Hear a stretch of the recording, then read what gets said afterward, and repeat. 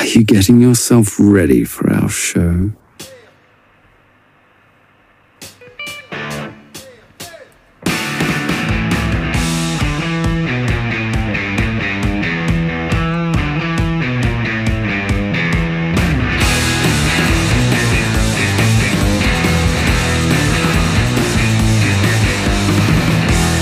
Alrighty, guys, it's another Tuesday for you. We got Jigs and Bigs. Jigs and Bigs is happening. Another week.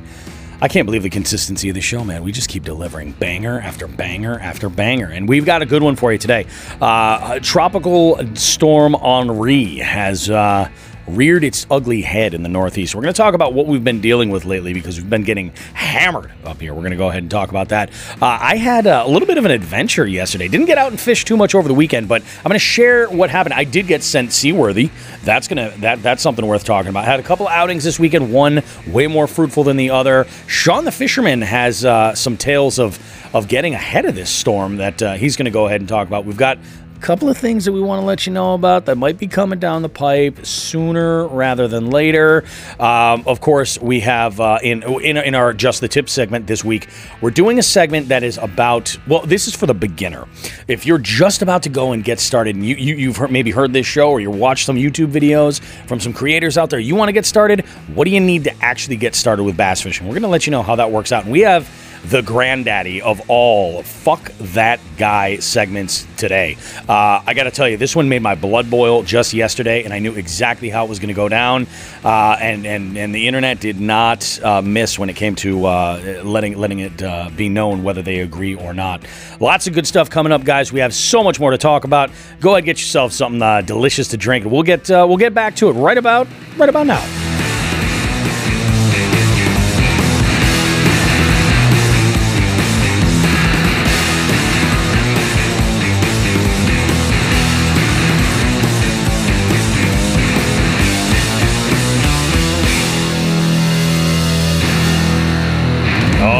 Look at that, everybody. Jig heads are rolling in. We got Nelson saying, "What's up? How you doing, boss?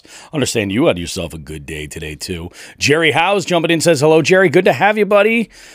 We have, it's been good, man. It's been a pretty decent week. I have to admit, a busy week. Probably the busiest week I've had in about 18 months, realistically. Like, super busy. 5 regularly scheduled trivia events, plus 2 events that I worked over the weekend. Today was rough. Sean, how are you, man? How's things?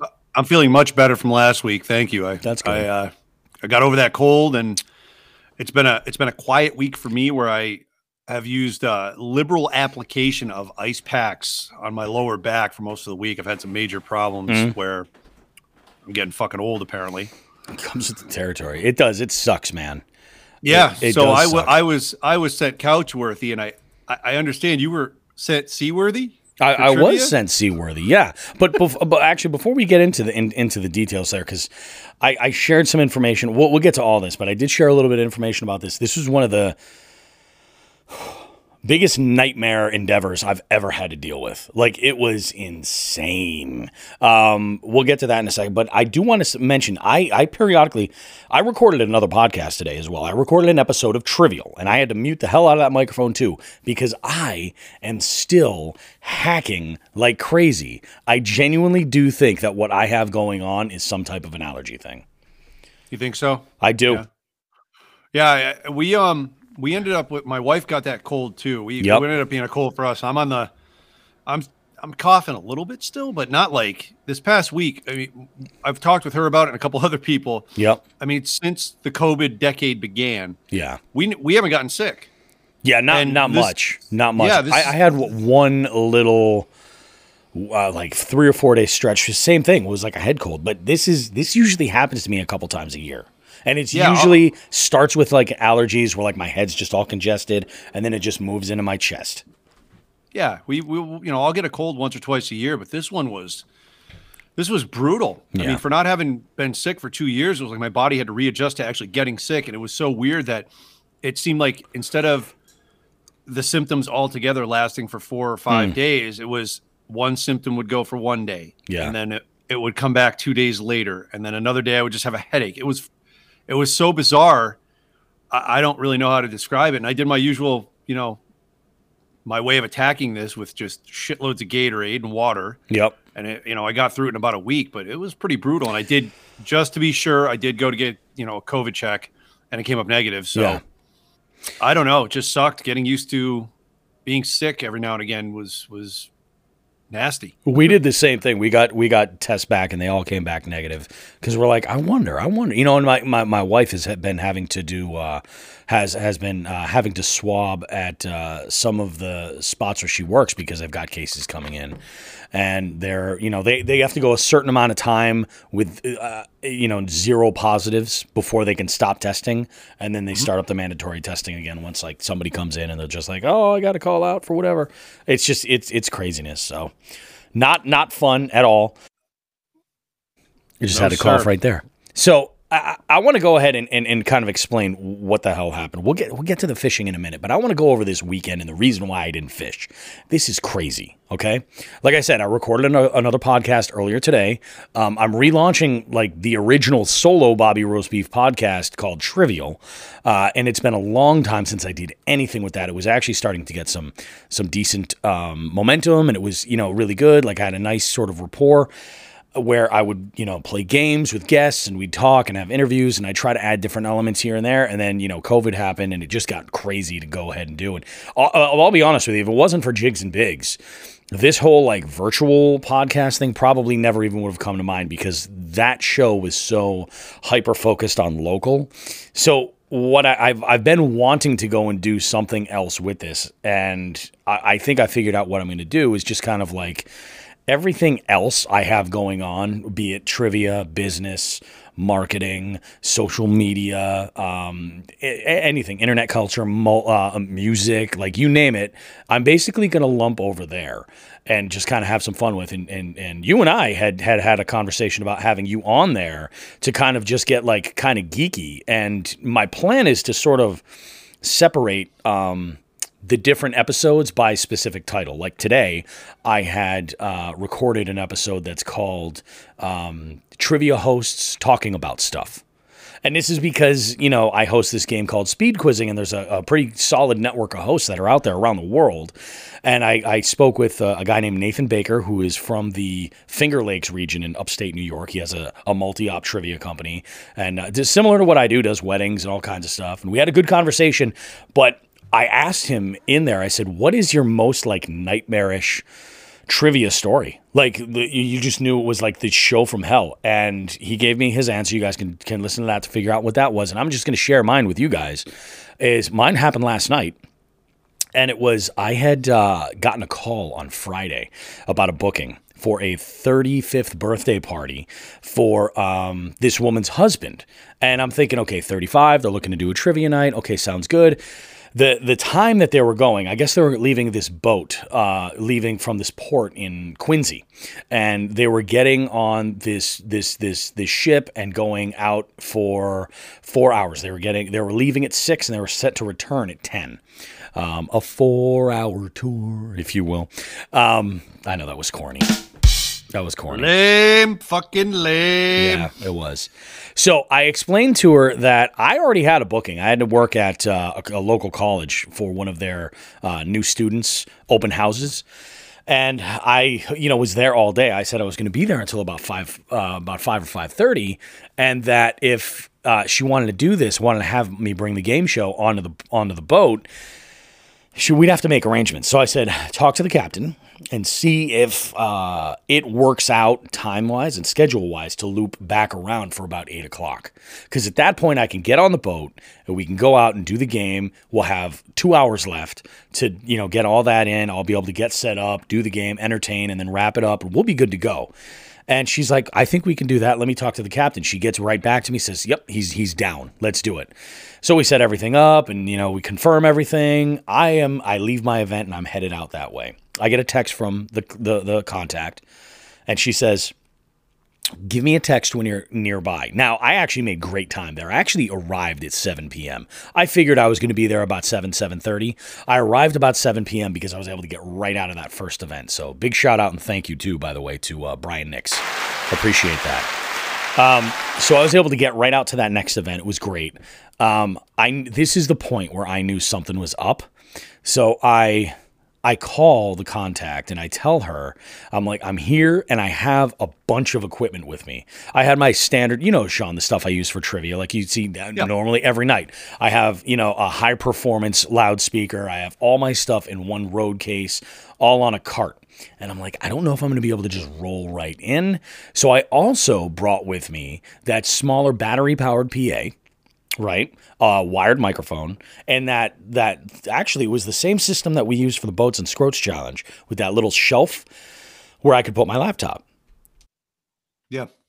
So what I had done was I took all of that, put it together, and I brought my laptop with all the odds and ends all in that bag. I took this one little cart that they had at the marina. What I did is I called, and like I said, this is where I knew it all went wrong. I said, what makes more sense? Should I bring a more compact, setup or bring the larger one? The larger one I could set up much quicker. And she was like, bring them both. And I'm like, she's wasted. She's hammered. I'm like, I got a feeling, because this isn't that kind of a question. Bring it all. No. We're talking about limited space here. So I also had no idea what this boat was all about. So anyway, I get over to my area. I set up all my stuff, and I make the decision I'm going to go through everything and bring as compact of a system as I can. And boy, am I glad that I did. So I roll everything out onto the dock. They send somebody over to meet me, so I know which ship to go to.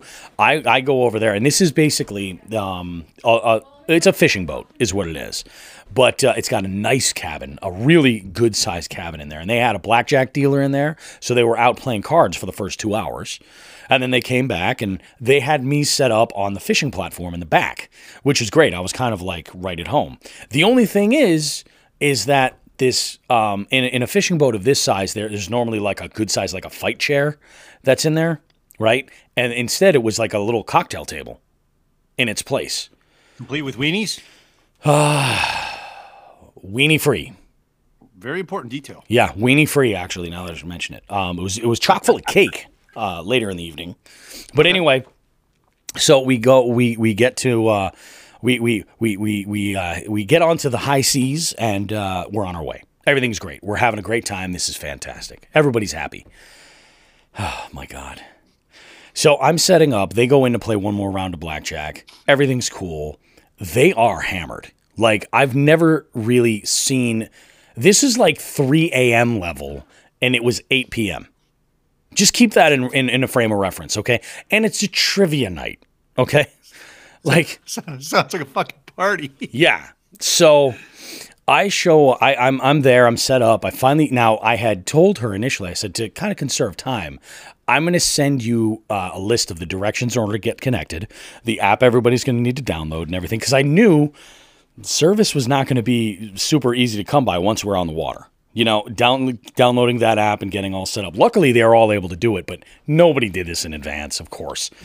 So I'm helping people get set up, and of course, they're just sloppy drunk, and they're like, here, do this for me. Oh, we got to do such and such. So I finally get everybody up and ready, and it's one of these situations where, like, they almost forgot that I was hosting the game, and they were just constantly interrupting everything with stupid questions, trash-talking one another. Like, I mean, was it fun? Sure, but it wasn't effective. Like, I was doing more laughing and making fun of them than anything else. And you know how, like, you go see a comedian and there might be a heckler in the audience? Yep. And that comedian has to put that heckler in line and kind of, like, wrangle him in. So I had to do that a number of times. This whole time I'm freaking out. I'm like, I got to get through this game, and I got to make sure that they have a good time, because I've got a really good record. Nobody's ever come back and said, like, hey, that sucked. We want our money back or whatever. Nobody's ever done that. So I'm like, this is crazy. I gotta put this. I gotta make this work. So I pulled out Old Faithful. Music round, songs that entice drunk girls. Everybody knows these songs. Well, of course, there's one team there that there's two women that know each and every one of those songs, and that's what I was banking on. But all they were doing was just grabbing a random lyric and considering that to be the name. So, for instance, I played the song Get Low from Lil Jon, because that excites drunk girls. And they called it From the Windows to the Wall. Were they upset when you told them they were wrong? Highly. They were convinced that I was mistaken. And then, I had to re-explain, like, you guys are taking these guesses and you're losing points. It was like, we'll go on. So we got through everything. Everything's cool. We get through the end of the game.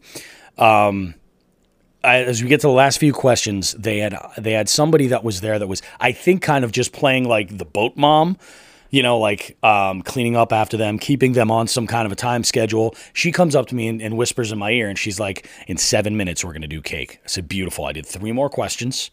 I read the scores. I did the bonus question. I read the final scores, congratulated the winner.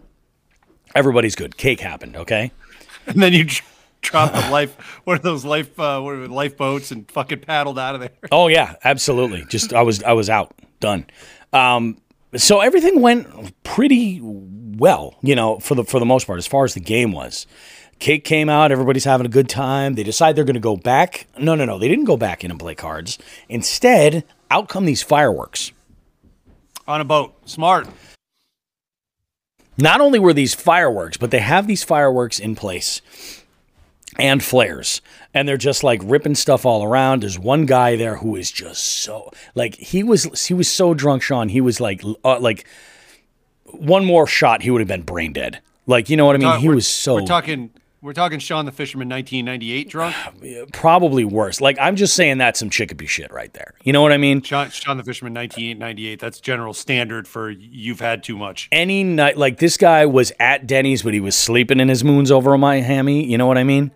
98. Yeah. Sean, got it. Okay, so that level. He has a flare. Now, I don't know that this is what's the fucking flare guns? No, not a flare gun, a flare. Like you just light it and you drop it and you leave it. No, this guy was fucking road flare? Yeah, a road flare. Oh my God. So, and he's standing there and he points it right at this dude that's right in front of me. And I grab the dude immediately and I'm like, you're a meat shield. I'm like, this is not in my contract. Like, no. So I'm like, and he's like, whoa, what are you doing? I'm like, dude, trust me. I go, all this stuff here that I have with me is worth way more than you are. I'm like, done deal. So the captain comes down from the deck and he goes straight up angry father. Like when his kids are having a sleepover and it's 3:30 in the morning and no one's gone to fuck to bed yet, he lost his shit on this group of people. Keep in mind, there was only 10 guests. That's it. That was the whole party. So he lost his freaking mind. He's like, are you freaking kidding me? He's like, you guys are out here with flares. He goes, what are we supposed to do? Just drop them in the water? He's like, get rid of them. He's like, the Coast Guard comes over here and I get cited. He's like, anything happens and it's on you. He's like, anything, And so we're going on. So anyway, they all get wrangled back into the cabin. Like they get sent to their room and they play some more blackjack and the shots are flowing. And then I start having a conversation with the first mate. And she's telling me about how they have this policy that they don't typically allow hard liquor on board. And I forget exactly what the details were, but either it had gotten snuck on or they had made an exception and now were regretting it. So this policy started about a year ago when they had a group who would come on and they were all just piss drunk and just acting like assholes. And that fight chair I mentioned, they broke it and they threw it overboard. And then at least they didn't have road flares. No, they didn't have road flares at night that would have drawn tons of attention from Coast Guard or even, I know even the police have boats on the water. You know what I'm saying? Like, it's just like, it's crazy, man. Like you just can't do that shit. And I was just like, you got to be kidding me. So we're having this conversation and she's like, and I go into the I don't know why, but I went into the cabin to see what was going on. And when I say that they had brought booze on, there were 10 people there. There was enough booze on this table to do a full bar for 100-person crowd. I mean, I'm not kidding. I was like, are you serious? So I'm like, I don't even want to be in the parking lot with these people when they leave, So as soon as we got up to the dock, everything that I needed was right up against the side of the boat. As soon as they tied us off, I threw everything overboard and I just jumped on, grabbed a cart and hightailed it out. I was like, I got paid. We're good to go. I did check in with the contact and I was like, You had a great time, right? I was like, everybody seemed to be having a good time. As a matter of fact, the birthday boy, and this is really the only one that matters, the birthday boy was like, that was awesome. I had a great time. And what's really weird, and I'll show you pictures. I don't have pictures handy to be able to show you. I did take a selfie with the guy because he reminds me so much of a dude that I was in a band with in like the early 2000s. It was frightening. I even told him, I was like, dude, I got to tell you, I was in a band with this dude that is your doppelganger. 100%. He's 10 years, more than 10 years older than he is. But I'm like, he is 100% your doppelganger, especially like because he had long hair. I was like, back then, I was like, oh yeah. So I show him this picture and he was like, that is badass. That picture, can you send me that? That's awesome. I was like, well, yeah, sure. But let me get a selfie with you so I can send it to him. And he's like, all right, cool. I sent it to us and all the other guys in the band. And I got phone calls on the ride home. They're just like, did you see Richie out in Boston? When did he grow his hair back? I'm like, that was not Richie. I'm like, that was not Richie at all. That was a dude named Neil who apparently loves Halo, nerds, and wants to learn how to fly helicopters and play guitar. I only know this because these were some of the trivia questions that we had written into the quiz. He wants to do that, but right now he's in a fucking Coast Guard jail for road flares. He's got alcohol poisoning. He's a Betty Ford. Oh my God. I will say this. What's odd was like, as everybody was like, let's do a round of shots. Let's do a round of shots. And he was like, half a shot to the girl who was pouring. He's like, I'll have half a shot. Like, he was the only one that was trying to be slightly, and I say this like slightly responsible with what he was drinking, like slightly. So, I mean, it was just, dude, it was just bananas. So I share this with Nathan. I get his story, which is a pretty good one. And I mean, it was just crazy because I've probably hosted like 2,500 trivia events. No kidding. Like probably that many in the last 6 years. I mean, I host that often.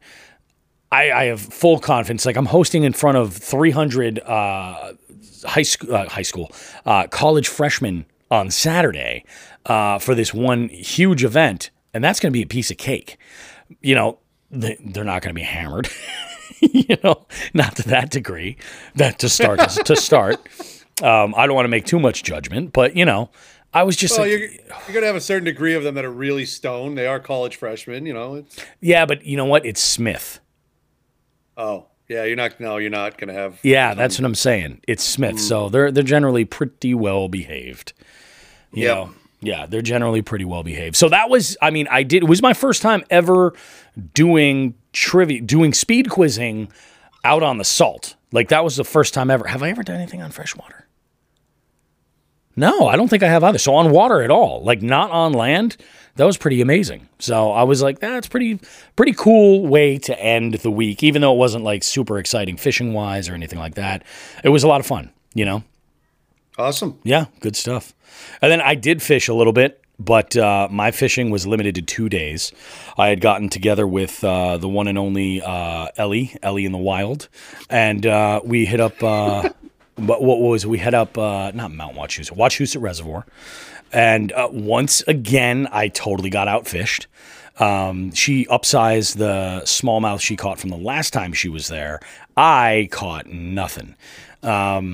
And it was crazy. We pull up. So there's supposedly at Wachusett, there's no boats. It's bank fishing, bank access only.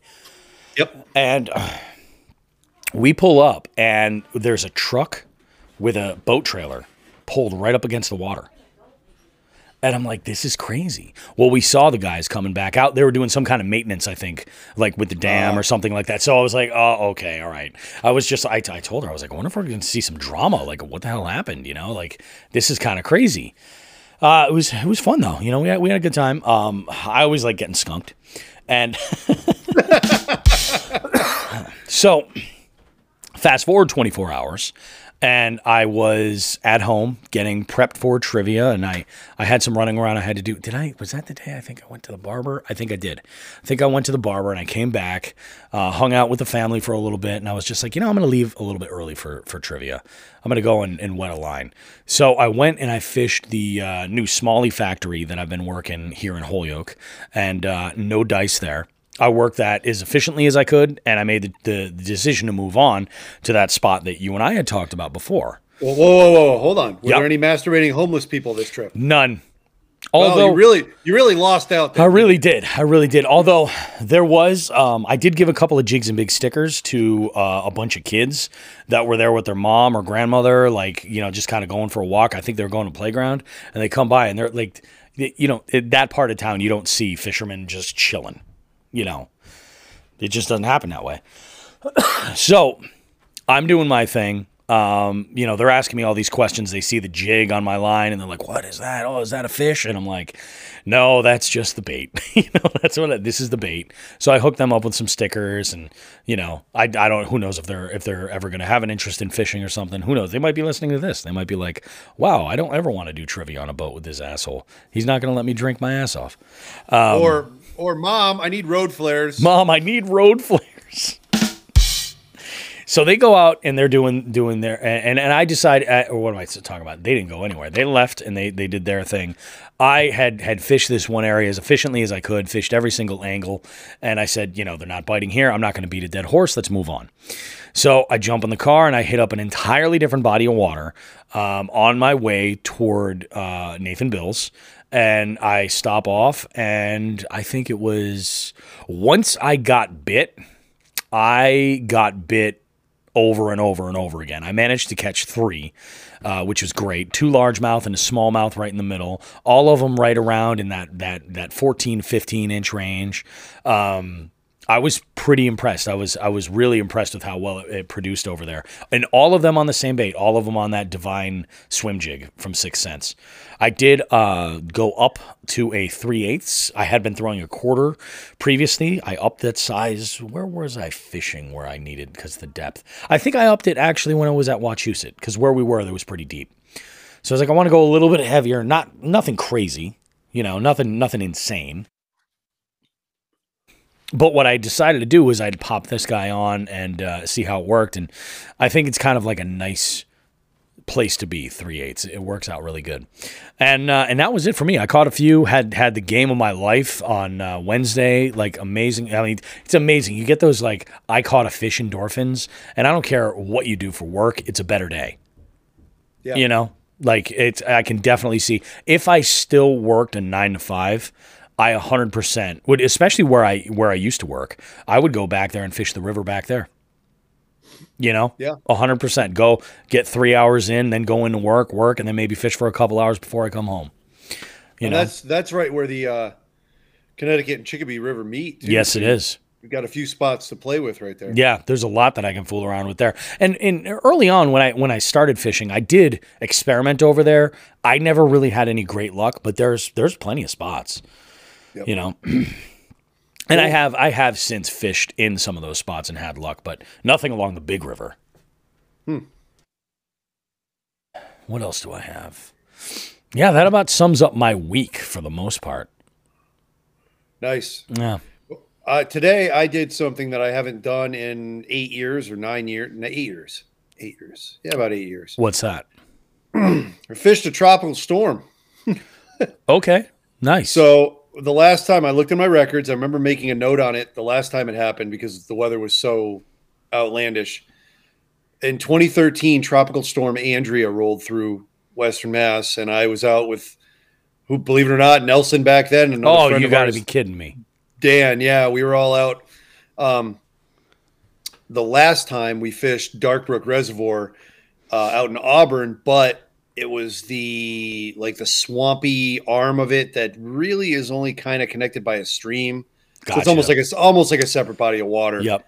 And we had fished that, and that was actually during our I had it noted as one of our little friendly tournament trail stops that we were doing for years before, organization came in and into our fishing, and we were with MAKB or whoever else. So that was fun. But today, Nelson and I got out. We got up real early. And we went out to pre-fish Cheshire Reservoir, where Saturday's Massachusetts Kayak Bassing Western Division Trail Stop number 6 will take place. Neither of us had fished there before, and we go out. And Nelson and I are right now, and this always looks bad for this to happen to directors, but we're number 1 and number 2 for Angler of the Year, and we're friends, but we're competitive. Yeah, And of course. if he beats me for Angler of the Year, I'll never forgive him. And I know it's a two-way street. True. And then we'll be friends again next year. We'll do it all over again. But no, we went out there and gave it a shot. And plus, the big thing with us going out to check that out is this place has a little bit of, how do I put this? It's got some ground rules set up by the town authorities that they want us to follow. So we had to go out there and just kind of run through a few things and make sure that the tournament description was up to snuff, and that they require that you like wear ladle holes in and all that.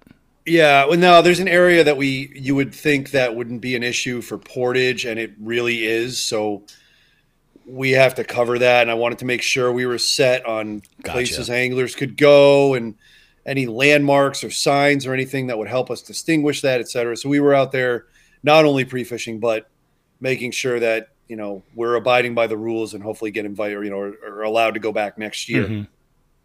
So we did that. We went out there and, we got on them. We fucking got on them. I'll tell you what. So I've been having a really rough go of this August and the end of July, and it's not been.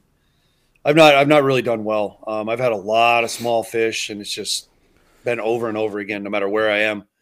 And that happens, man. You get in a rut sometimes. It comes with territory. Yep. So we went out, and I ended up today because of my guess is the moon phase plus this horrific weather that came through. I ended up with 24 fish, 19 of which were largemouth. So it's not bad. Yeah, a ton of nibblers, but there was one good fish thrown in there. Nelson was on the same. Chances are the tough thing is we talk about this. We talked about this a few weeks ago or whatever. But the tough thing with pre-fishing is if you only have a certain amount of available time to go pre-fish, you're at the mercy of whatever weather elements are out there. Oh, or whatever, definitely. And I am not expecting a tropical storm. Yeah. The tropical storm with a full moon. So, like, what information can you take out of that? It's like, well, I'm probably not going to catch 24 nibblers, you know what I mean? And one good one thrown in there or whatever. But I got to look at the bottom. I got to see the depths, which is good because Nelson and I both have Garmin systems. And for whatever reason, this body of water was way off with their depths from the Garmin system, way off. And we noted that. I said, was yours way off too? He said, yeah. So, it was a learning experience. We got out there, nice little lake up in the mountains, and caught some fish. Got back on the horse. You know what I'm saying? Nothing wrong with that. That's good. And as the rain started moving in, really, the rain started opening up on us. So the sky started opening up on us. That northwest corner of the state really didn't get much of the tropical storm until later. My understanding was I talked to my wife, and she said it was raining the whole morning, and we didn't even see much rain until 11 o'clock. Right before it opened up, there were two bass boats that were coming in off the water, and one of them was going slowly by Nelson. I hear one of the guys on it yell, "Holy shit!" And I look up, and I don't see anything going on. I'm like, oh, that was weird. I wonder what happened. They take off, and Nelson tells me, "Did you hear that guy yelling?" I said, "Yeah." He goes, I go, "What was that about?" He said, "I was working some top water, and about a 2-foot-long pike jumped 3 or 4 feet out of the water to try and murder whatever lure Nelson was using." No way. And they all saw it just go completely airborne. And that's when the guy yelled, "Holy shit." I said, "Yeah, that pike will do that." And I got over there, and that was no more than 1.5 feet of water. And there was a big pike just hanging out in there. No kidding. So that was fun. That's cool. But, so our recon and pre-fishing mission went well, I guess. We'll see what happens Saturday. And, that's awesome. No, that's awesome, man. Sounds like it was a good time. How everything as far as that you're talking about for portage. What's the deal with that over there? Oh yeah, so there's a couple of basins. There's a north, a middle, and a south. The south is completely weed choked, so that's out of bounds. But there's a road in between the middle and the north basin, and it's only 100 feet between the two water bodies. Gotcha. But there's a stretch of land on the north side of this road, on the north basin, the southernmost part of the north basin, that actually has this, I don't know, regular delegated or whatever, not delegated, designated for. Thank you. I just woke up. Give me a break. Designated for shore fishing area. Yep. And there's a little park there, and it looks well the lawn is manicured, well taken care of. There you go. And the town and the police chief said, that's great. We don't want kayaks getting dragged across. Yeah, they don't want to mess anything up. Gotcha. Yeah, so we're going to allow people to fish both. They can, that 8 hours, you want to fish both? Great. But you have to get in your truck or vehicle, move your boat from one ramp to ramp. One to the other. Yeah. Yeah, so there's some strategy there. If you're having a bad time at one of the basins, do you want to waste time and go to the other? That kind of plays into something that I posted today on Instagram on the Jigs and Bigs account. And it was, I forget the account that I actually had pulled this from, but I had reposted it. And it was basically, would you rather type question. Would you rather fish one big lake all day long, or would you rather pond hop, all day long?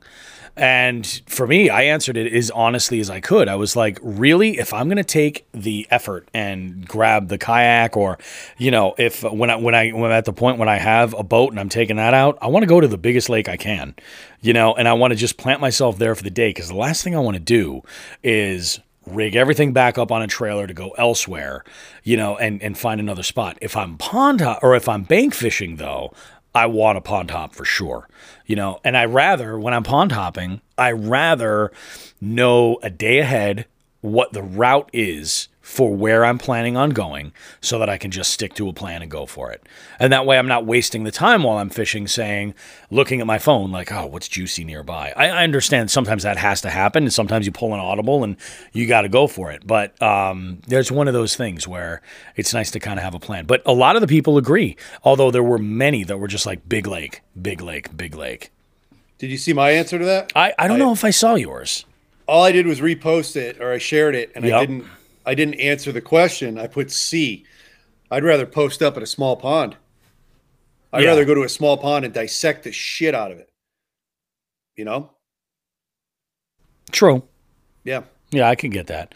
We got some comments jumping in here. Jerry says, same way Saturday, nibblers and one good one. Bunch of nibblers in this town. Bunch of freaking Nibblers. But, I mean, at least you know that the population is there, and I mean... Do you think that what you caught today over there is a good representation of what's actually in there? Or is that too hard to say? Well, I no, because my tendency around full moons is to catch nibblers. Lots and lots and lots of nibblers. So, no, and that was the thing. When I was laughing with Nelson, I'm like, you know what sucks? He goes, what? I go, I'm catching fish on lures that I haven't caught fish on in 2 years. Oh, yeah. They were slamming everything. So there's, again, the conditions had them put the feed bags on. Yeah. So they were a whole lot less picky. Oh, it was, yeah. So who knows what's going to happen on Saturday. I have a few leads. I caught some fish on certain kind of lures, or a few more fish on certain kinds of lures than others. So at least I have a starting spot. But no, I mean, a day like today does not increase confidence with catching those big fish. So I don't know what's going to happen. These bastards. Yep. Yeah, pretty much. Oh, my goodness. Well, pretty much. It's just always interesting to see how things kind of play out. I got something here. You do? Hit me. Oh, I got stuff. So with the fishing report, right? Yep. We have yet to address this. Now, I did the fishing report. I compiled it last year and did what Cheryl is doing this year. Yep. So this year, I always cover my end of the fishing report on the show, and I always feel bad because I give her this abridged version. Mm-hmm. What do we do about that? Do I keep doing that? Do we? She's doing a great job with it. She's really doing a great job. I would say keep doing what you're doing. All right. I don't think anybody's said it's the same crap. I mean, I think giving her an abridged version is not a bad thing because you hit the bullet points, right? Yeah, for the most part. Yeah, I think that's probably all right. Because she's got a lot of other sources, too, that she's pulling in for that. So it's not like, you're just throwing a few things out there. This way, it's like you can get real concise and to the point and leave it as is. And if people are really knowing, I want to know where Sean's fishing, what's he doing? They know to listen to the show. I got an answer for him. Right there. That's where Sean's fishing. I was giving a big... Nice. Nobody could see that middle finger, but we'll go ahead and describe it. True. It was a middle finger. It was mine. and I put it up to the camera. I have a few things also that are kind of lurking around here, just lurking. Skulking around the offices of Jigs and Bigs. Skulking, yes. Yes. I mentioned something about fishing rods when I got back from Minnesota about how much I missed micro guides. Yes. So there's going to be some reporting and reviewing, I think, coming down the pipe here from me, because I may have put in a little, not so little order at Old Glory. Yes, you did. For a set of micro guide rods. So we're gonna see what happens with these. This should be interesting. Yeah. Yeah. More details to come. I'm not going to get into the make, models, etc. But yep. I'm getting back to that. We're going to see how much fun that is, because like I said, I have one in Minnesota and it was an absolute blast to use, and I want to get back into that and see if, see where I'm at. Of course. Experiment. Yeah. That's what college is for. College is for experimentation. That's right. Yeah. Yes. Now, speaking of experimentation, the crowd of ours, our listeners, they're not strangers to the fact that you and I have dabbled in jigs. Yes, that's very true. We have dabbled in jigs. We've created our own little set and used them for giveaways. We actually still have a few lying around, waiting for those rainy days that listeners are just, they go above and beyond the call and deserve a jig kit or something. Yeah. We'll figure out shit Troll like that. You a jig kit. Yep, but there is a finite amount. Yeah. Compounding that, there's a certain kind of jig that I use in particular that is a real pain in the ass to A, find lead-free, and B, find inexpensively. Yep. So I know some people. Who like to play with alloys. And I think there's going to be some pleasant surprises, again, coming down the pipe. We just, stay tuned, folks. Stay tuned. Yeah. There's also another thing we're working on. I came up with an idea. I had a problem that needs to be solved regarding kayaks and tournament fishing. And, I know another guy, too. I know another guy who's a bit of a mad scientist, a Mr. Wizard, if you will. Mm-hmm. A virtual MacGyver on the water. Yeah, that's very accurate. And I mentioned it to him, and that gentleman said, "This sounds like a challenge. You tested me?" And I said, "No." And then before I could blink, he had a working prototype of what I had talked about. Really? I didn't know that there was a working prototype involved. There is. So I will be getting together with this fine gentleman and probably coming up with my own prototype this winter, and then we're going to put our heads together and see. Well, honestly, we're going to try and shake the tournament fishing, kayak fishing world to its core and see if we can do that. Yeah. I can get down with that. Yeah. I like Speaking of getting down, so that's all the fishing I did was just that one day between coming back from the EKF tournament at Winnipesaukee and today, because I have literally been laid up on my couch for most of the week with this back issue. So that's being addressed this week. I felt better or well enough today to get out there and didn't have to bring an ice pack with me. I am applying it before I go to bed, I'm sure. And man, getting old really does suck. It's what the fuck. You ain't kidding. I didn't sign on for this shit. No, it does suck. It does. It absolutely sucks. Yeah, friggin' bananas, man. That's cool. That's very cool. One thing I think that I want to throw out there is another idea that Sean had come up with is this year or a year ago today. So when episodes have been dropping, kind of like looking back at what we've been doing like a year ago.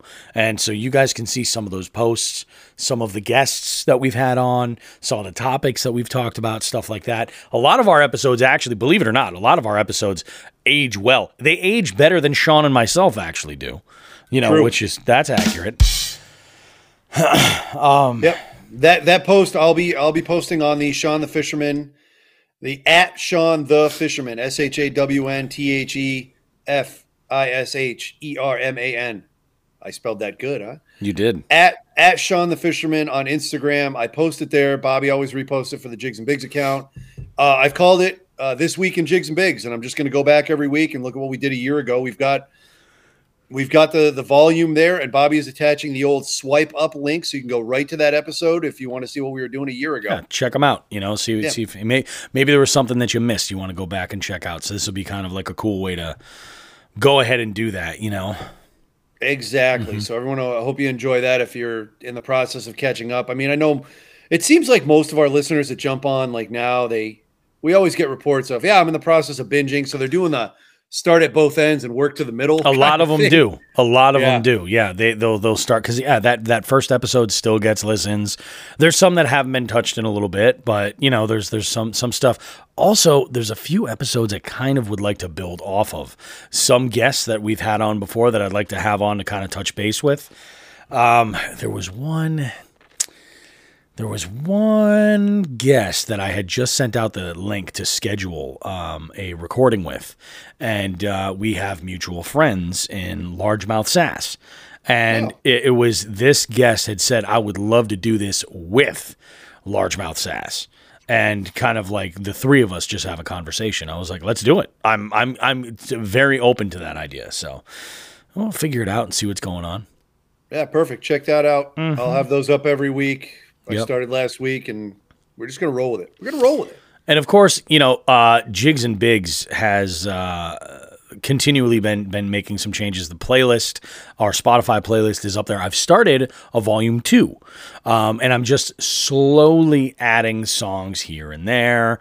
And we'll post that up once we get, maybe like an hour and a half worth of music on there where it's kind of worth listening to, and you guys can check that one out too. I was like, screw it, we'll just start volume 2, and as I'm finding songs, I'll add them on, and we'll have ourselves a good time. A lot of that's going to have to do with the podcast as well. As things show up, we mention songs and things get tied in, and we'll, kind of work them all in there. And of course, the fishing report drops every Thursday for you guys to check out. That's over at northeastwildwoman.com.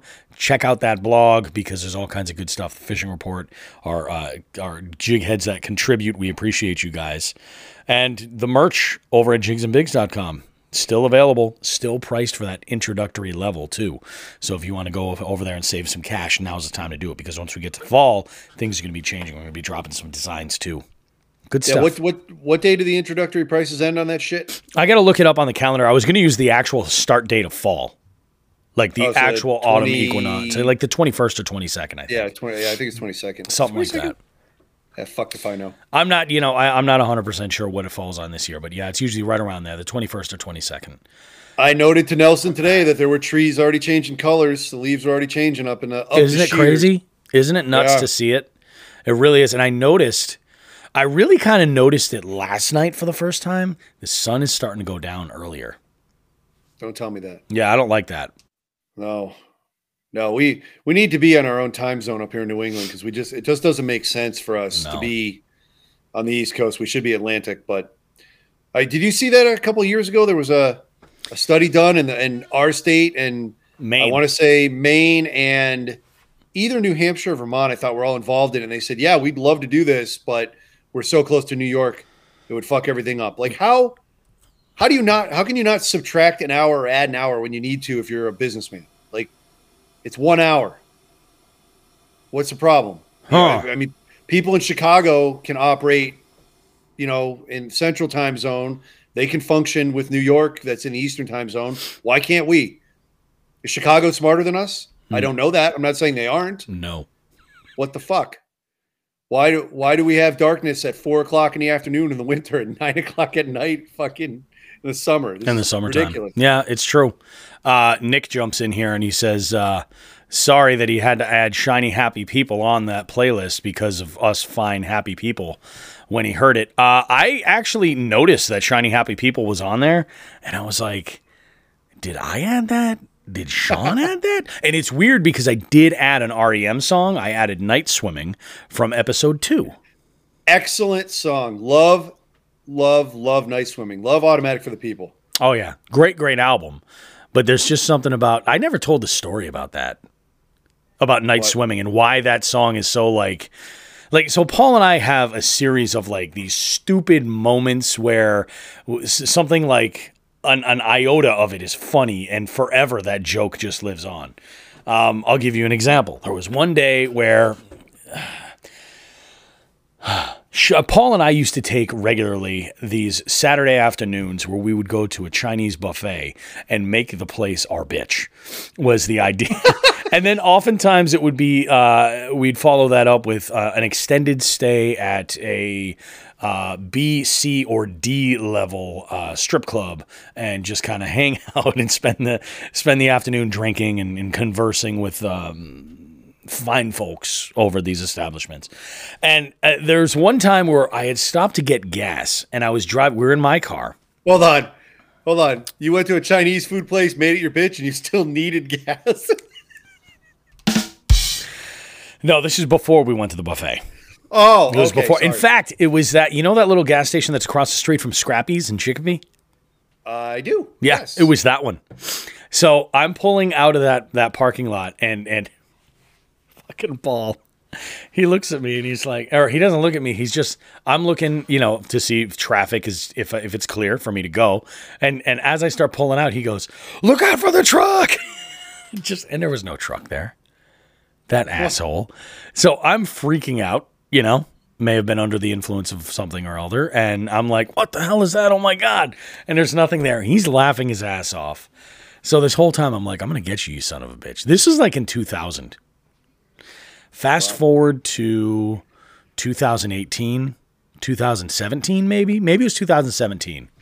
I'm on my way to do trivia in Ludlow, and I happen to cut through the area of Granby where Paul lives, and I'm going by his house, and I see him looking in his mailbox, like he's looking for something that's hidden in there, like he's like reaching for Narnia. You know what I mean? Like he was in there. Treasure. He was digging. You know what I mean? He was like, "Where's that freaking electric bill? Jesus Christ!"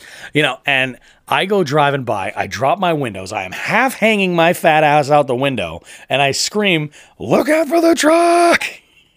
Keep in mind, this is like 15, 16 years later. I climb my fat ass back through in the window. I'm sitting there and I look in the rearview mirror and all I see is him looking over my way and a bunch of envelopes falling like confetti because he was like, "What the fuck?" So I say that as like to build this up. So one night Paul and I are out fishing, and this is back when the two of us were just like, we should really start. I think we had both signed up for like Tackle Grab to kind of like add to our arsenals of stuff and put ourselves in a position where we would like try different baits and experiment with some different things. So we went out night fishing a lot, usually like Friday nights. This is way before I was ever doing trivia. I was just working in TV at the time. We're out at this place and it is dead quiet. So quiet. We have headlamps on. We've got them in the red setting so that the bugs aren't like crazy attracted to it. And we're sitting there doing our thing. And I shut my light off. I don't know why. I forget what I was working for a bait. And he shuts his off and then grabs his phone and puts his phone back in his pocket. And we're doing our thing. We're both pitching jigs or whatever. And I hear night swimming start. Night swimming. Perfect. And I'm like, what? Paul's like, I thought it hit the mood perfectly or something like that. We're like, what? So forever, it's sort of just been this thing where we go fishing and one of us will just start singing night swimming at one point or another. We'll be fishing in the middle of the day or it doesn't matter. It just doesn't matter. So I played that song in episode 2. God, I'm so long-winded. I've been talking for so long about this stupid little anecdote. Oh, shit. Let me add something just because you mentioned that Chinese food place on East Street, right? Well, the one that we used to go to is, you remember the Marshall's parking lot in Springfield, right off of Boston Road, corner of Boston and Parker? Yes. That one. That's the one. I thought you were talking about up on East Street. I'll just tell this story. Tell that story anyway, man. Yeah. Well, I thought we were talking about the same Chinese food place, but one of the last, obviously with my, fucking God, I hate saying this. With my allergies, I haven't eaten Chinese food in probably 15 or 20 years. Yep. Right? Prior to that, one of my buddies had a house party that I don't think he was supposed to have when he was still living with his parents, right? He was still under those rules. And before the party started, this was around a March Madness tournament. Yep. And I said, yeah, let's watch the tournament. And I was one of the first couple people over there, and we got Chinese food. So I had just cracked a beer, and I had a thing of Chinese food in my left hand, beer in my right. I remember standing up from the couch, and I had just got out of work. I was exhausted. I was tired. I remember yawning and stretching, and I put both my fucking hands into the ceiling fan because I'm a tall giant. So when I did that, beer and fucking fried rice went everywhere. Now, again, he was still living in his home, and he wasn't supposed to be having this party. We cleaned it up the best we could. I'm like, oh my God, there's beer on the fucking walls. There's Chinese food duck sauce everywhere. Yeah. So I don't know. Like, we cleaned it up and no big deal. We just left it alone. I thought we'd cleaned it up well enough. Well, years later, my mom says something to me. And I'm like, she goes, oh, hey, so I heard you over your friend's house and you had a party and you were throwing beer and rice everywhere. And I'm like, that was like 8 years ago. What are you talking about? How do you know that? Like, we cleaned it up. What's the big deal? She goes, oh, I saw your friend's mother and she was cleaning behind the stereo and the TV and found a whole bunch of rice and there was beer stains everywhere. And then her son told her, oh yeah, Sean stood up and fucking put his hands right into the fan. I go, Mom, it was after work. I wasn't even drunk. Like, it was the first beer I'd opened. I stretched. So that happened. I heard about it years later about whipping food all over this living room. Of all the stupid things I've done drunk, that I wasn't even drunk for that. No, yeah. Night, but I was fine for the Chinese food incident. Yeah. These things happen. Yeah. Yeah, they do. Yeah, they do. Damn. Watch out for that truck. Watch out for that truck. Yeah. Damn. Well, guys, we have a whole lot more to get to in segment 2 for you. But it's going to take a turn in a lot of ways. So what we've got coming up, just so you're aware, in Just the Tip, we're going to talk about how do you get started bass fishing. If this is something you want to do, like, let's take the calendar and look back all those years when we first started. Like, what are some suggestions that we would do for somebody who just wants to get started? And then, of course, we're going to talk about the Connecticut trips, the chronic trips. I got to stop abbreviating that way in our notes. Like, Connecticut update? I'm like, no, chronic trips. We got to talk about that because the month is ticking by. It is. We're in the throes where it's going to happen. And, of course, the Jigs and Bigs tournament for September, registration's open now on Fishing Chaos. So you can go ahead and get in there. And the big one in the thing that we've kind of been pushing on is this. We've got a fuck this guy or a fuck that guy that is one for the ages. This is... and it's just, I've already spoiled what it is, but we're going to get into it. If you follow us on Instagram, you know what we're going to talk about, and it is ghastly. Real piece of shit. Yeah, real piece of shit. So we're going to go ahead and get to that, guys. We have a word from our good friends over at Old Glory Outdoors. Remember, use promo code Jigs and Bigs and save some cash. You can even use it in store. We'll be back right after this. Jigs and Bigs is proud to announce we're being supported by Old Glory Outdoors. They're a veteran-owned company that carries fishing and hunting gear. Plus, they're highly active in supporting veteran organizations and charities. Old Glory is an authorized dealer of favorite rods, FX rods, Googan baits, X-Zone lures, Sixth Sense, and many more. There's a brick-and-mortar store located in East Brookfield, Massachusetts, but you can also order online at oldgloryoutdoors.com. They ship anywhere in the lower 48 states or order online and pick up at the store. When you order, use the promo code Jigs and Bigs and you'll save 10% off your complete order. Plus, you'll help support the show. Make sure to check out the apparel line called OGO Gear while you're there. Old Glory Outdoors believes in the slogan "Start 'em young" to keep kids away from screens and enjoying nature. They've got a full array of live bait too. Check out oldgloryoutdoors.com and use the promo code Jigs and Bigs. Save some money and gear up now. Bobby and Sean now have a special presentation for us all. They'd like to give everyone just the tip. You're damn right. You are damn right. That's what we're doing. Giving you guys just the tip. And this tip is specifically for that new angler. Somebody who's, maybe just getting into bass fishing and they're looking to kind of get out and do this on their own. What do they need to get started? There's a million different videos that you can watch and things like that are on YouTube, or, a lot of different guides for how to get started and everything. And we're basically going to jump in. We're going to talk, primarily what we're going to focus on is the equipment. What's the best guidance we can provide you with in order to kind of get moving? So let's go ahead and get to it. This is going to tie into one of your interview questions that you always ask. What am I? Build exactly. Yeah. Build a rod. You're going to one body of water. What are you going to bring?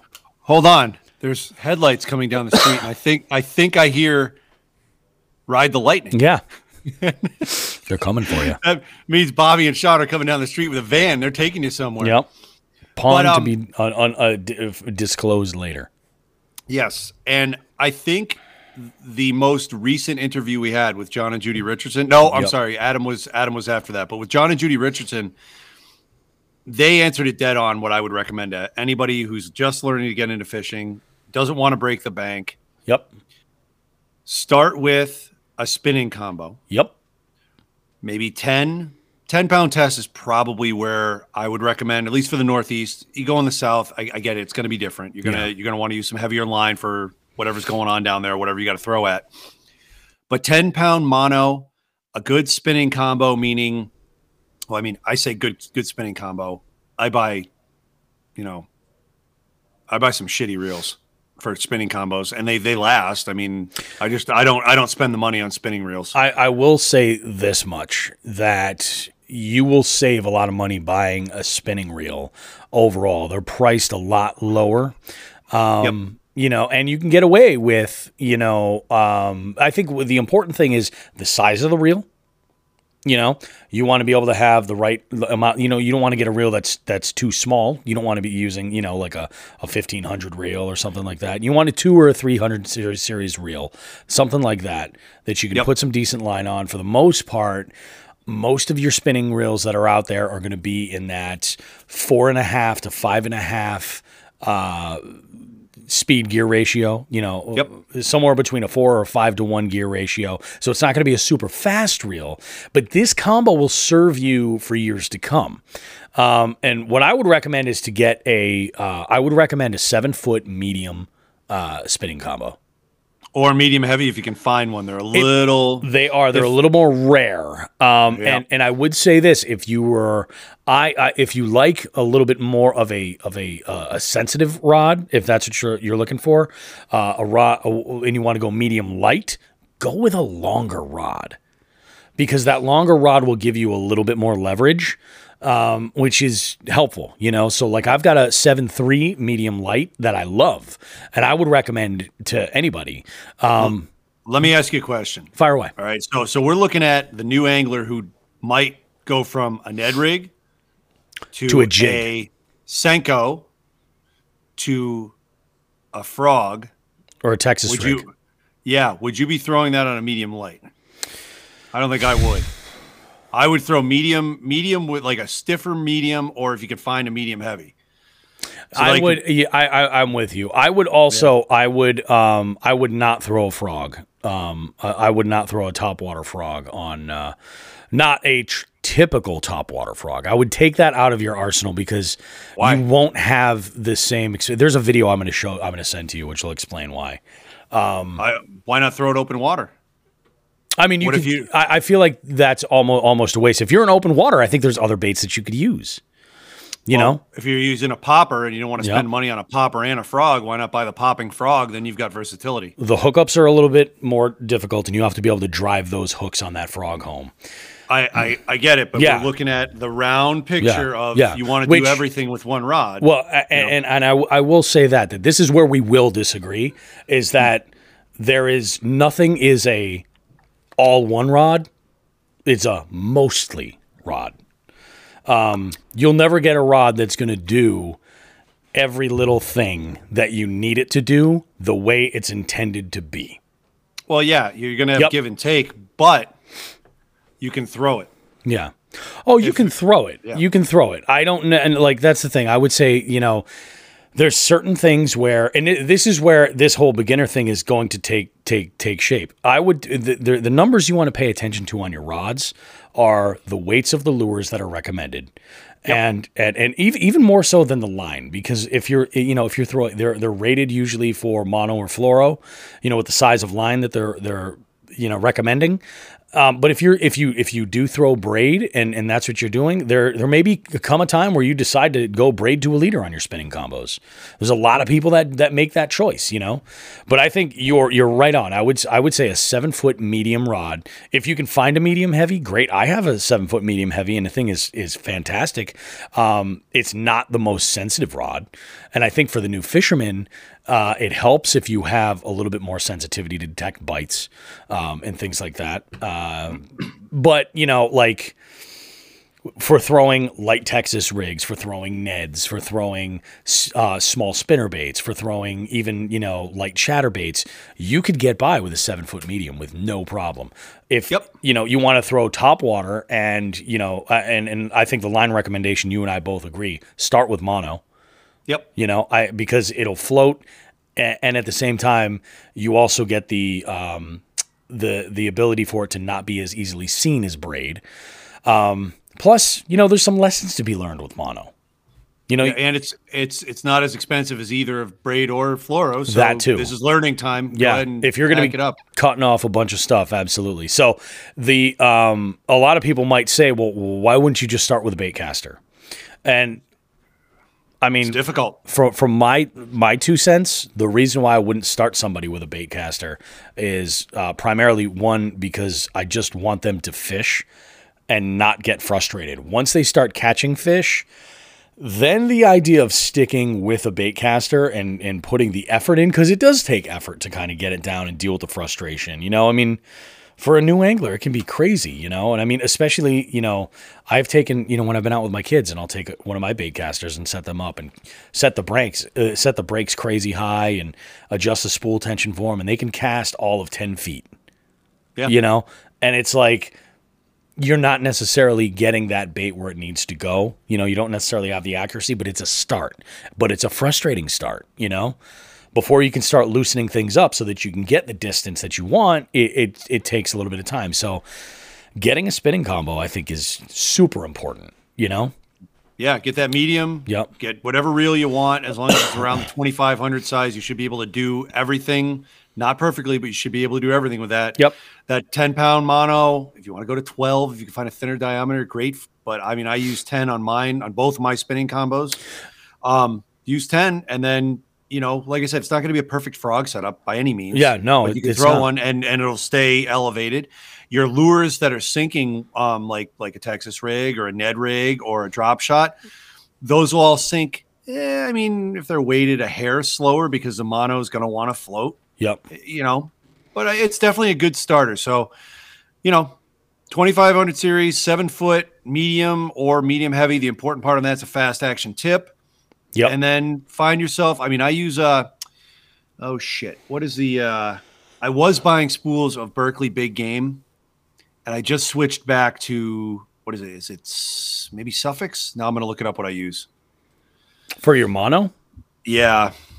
Hold on, I'll tell you what I use.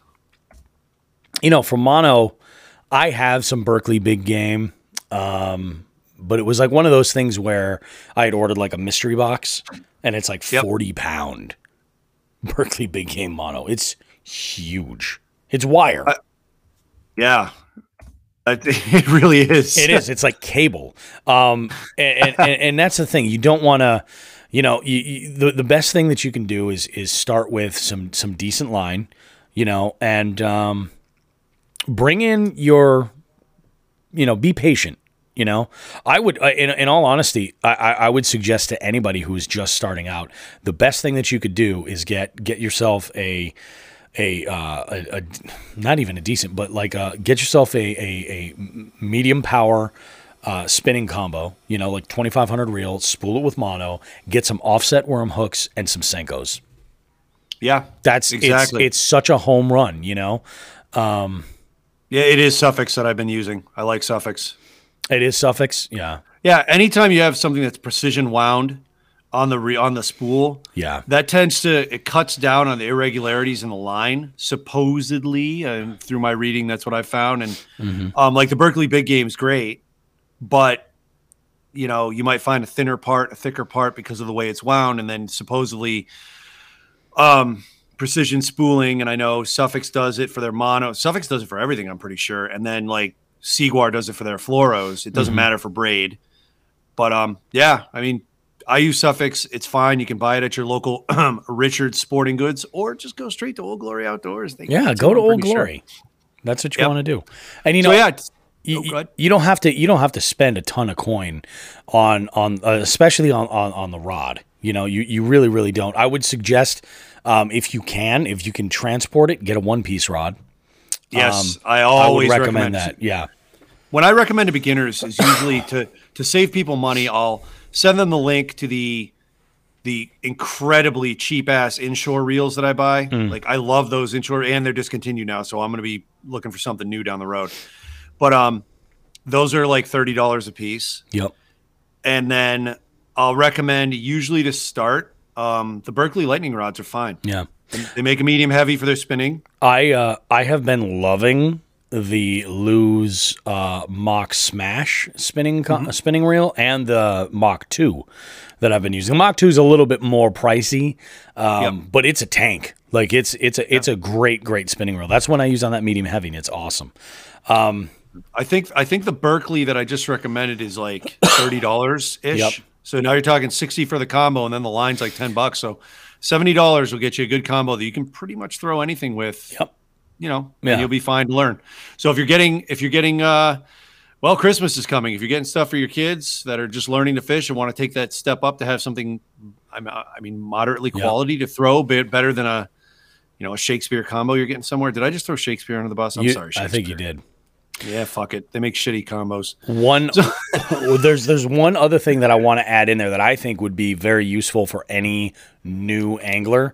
Like I said, you know, going out there, getting, you know, some offset worm hooks or some EWG hooks and some Senko, some plastics, some lizards, like stuff that you just think is cool. Plastics. It's a great place to start, you know.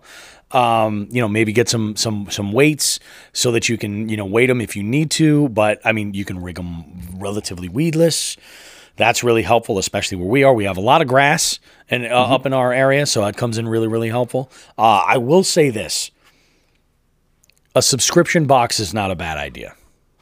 For beginners when you're building stuff, absolutely. Yeah. I mean, I think that there's two groups of people that a subscription box works for. Is that like a new angler who's just like, what, you know, because you go into an Old Glory, and though you do have the specialists that work at Old Glory that can say, oh, well, this is where you're fishing, this is what you're looking for, this is what you're doing. Okay, I would recommend this. That's great.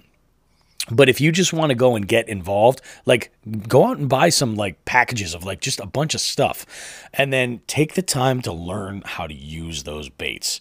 Like the combat box that Joe is doing for Old Glory, that's a great idea. You know, something like that. Even if you go in store and you pick one up and you don't subscribe, like the idea of getting one of these boxes, it kind of gets you to think like outside of your element a little bit. And then take advantage of the people that you know, ask questions.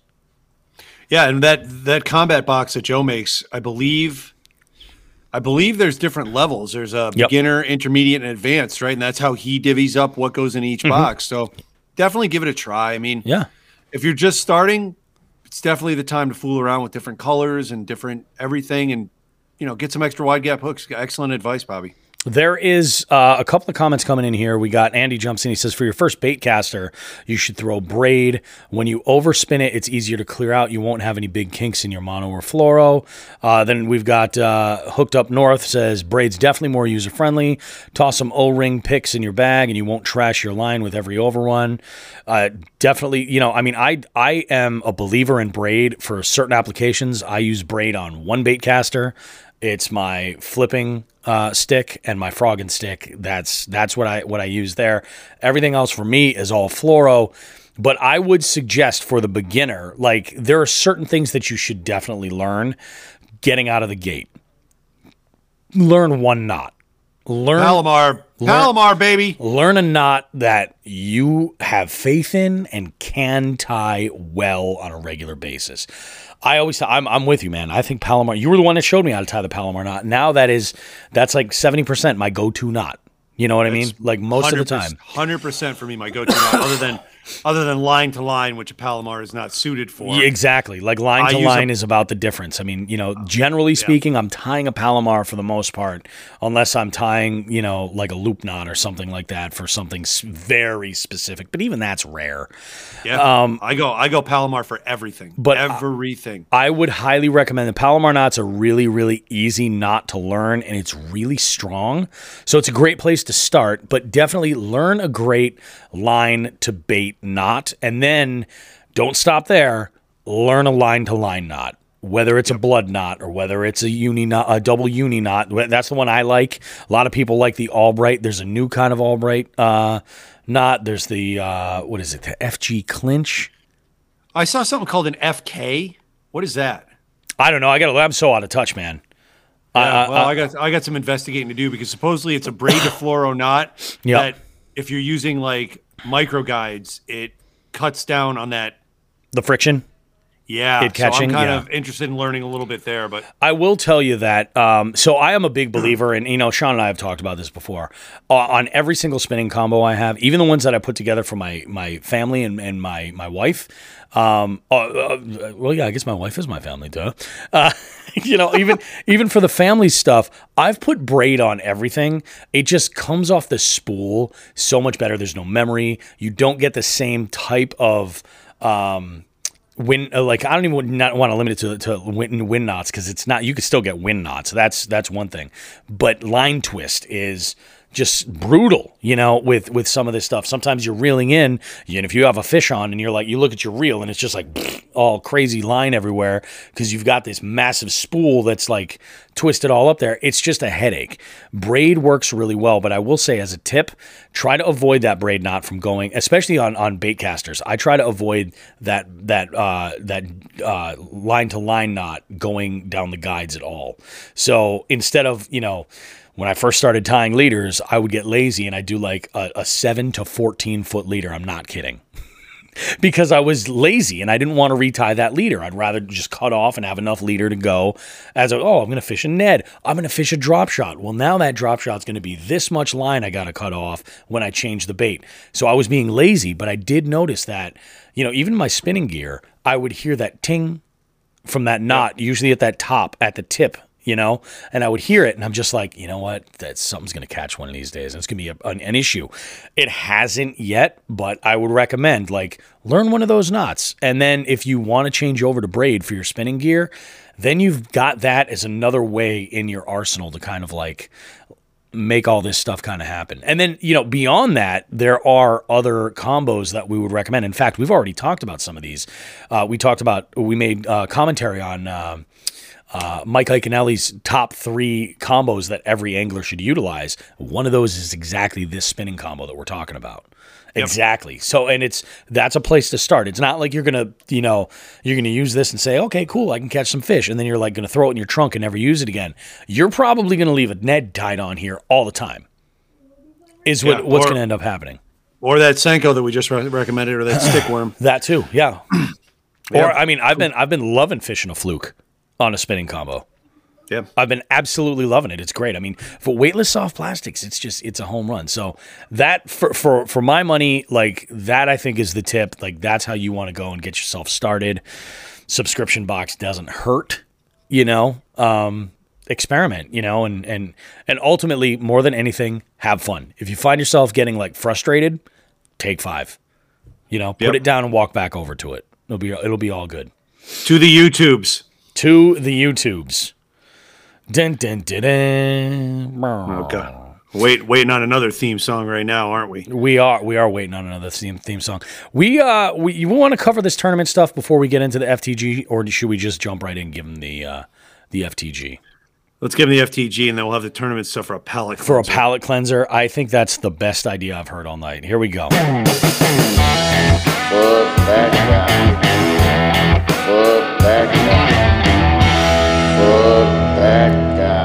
Alrighty, guys. The You'll notice we're not laughing.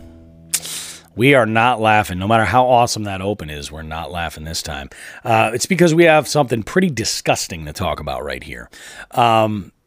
I had just yesterday, I had spotted on it was actually Largemouth Sass. She had shared on her story a post from Animal Help Now app, a Instagram account for Animal Help Now, which is an app that provides assistance for wildlife and various animals.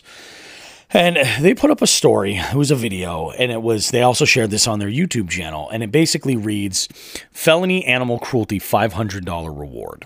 Do you know this person?" Now, the video in here depicts, it's like from almost like a GoPro or something. It depicts somebody, this guy, young guy, who is holding a piece of bread that has a bunch of really small treble hooks in the bread. And what he does is he feeds, what kind of duck is this? They mention what kind of duck it is, but I'm not 100% sure. But he feeds this duck this bread that is loaded, and there's probably about like 10 small trebles in there. And the duck immediately has it stuck in its throat and is basically choking on it and is clearly in distress. And he kind of just laughs about it and says, how's it taste, bud? He drops some racist language in there too. Real, just a top-notch guy. And I want to go ahead and read the updates, because what Animal Help Now has been doing has been providing info and then giving updates to this. So on Friday, they posted this initially, I think on Friday.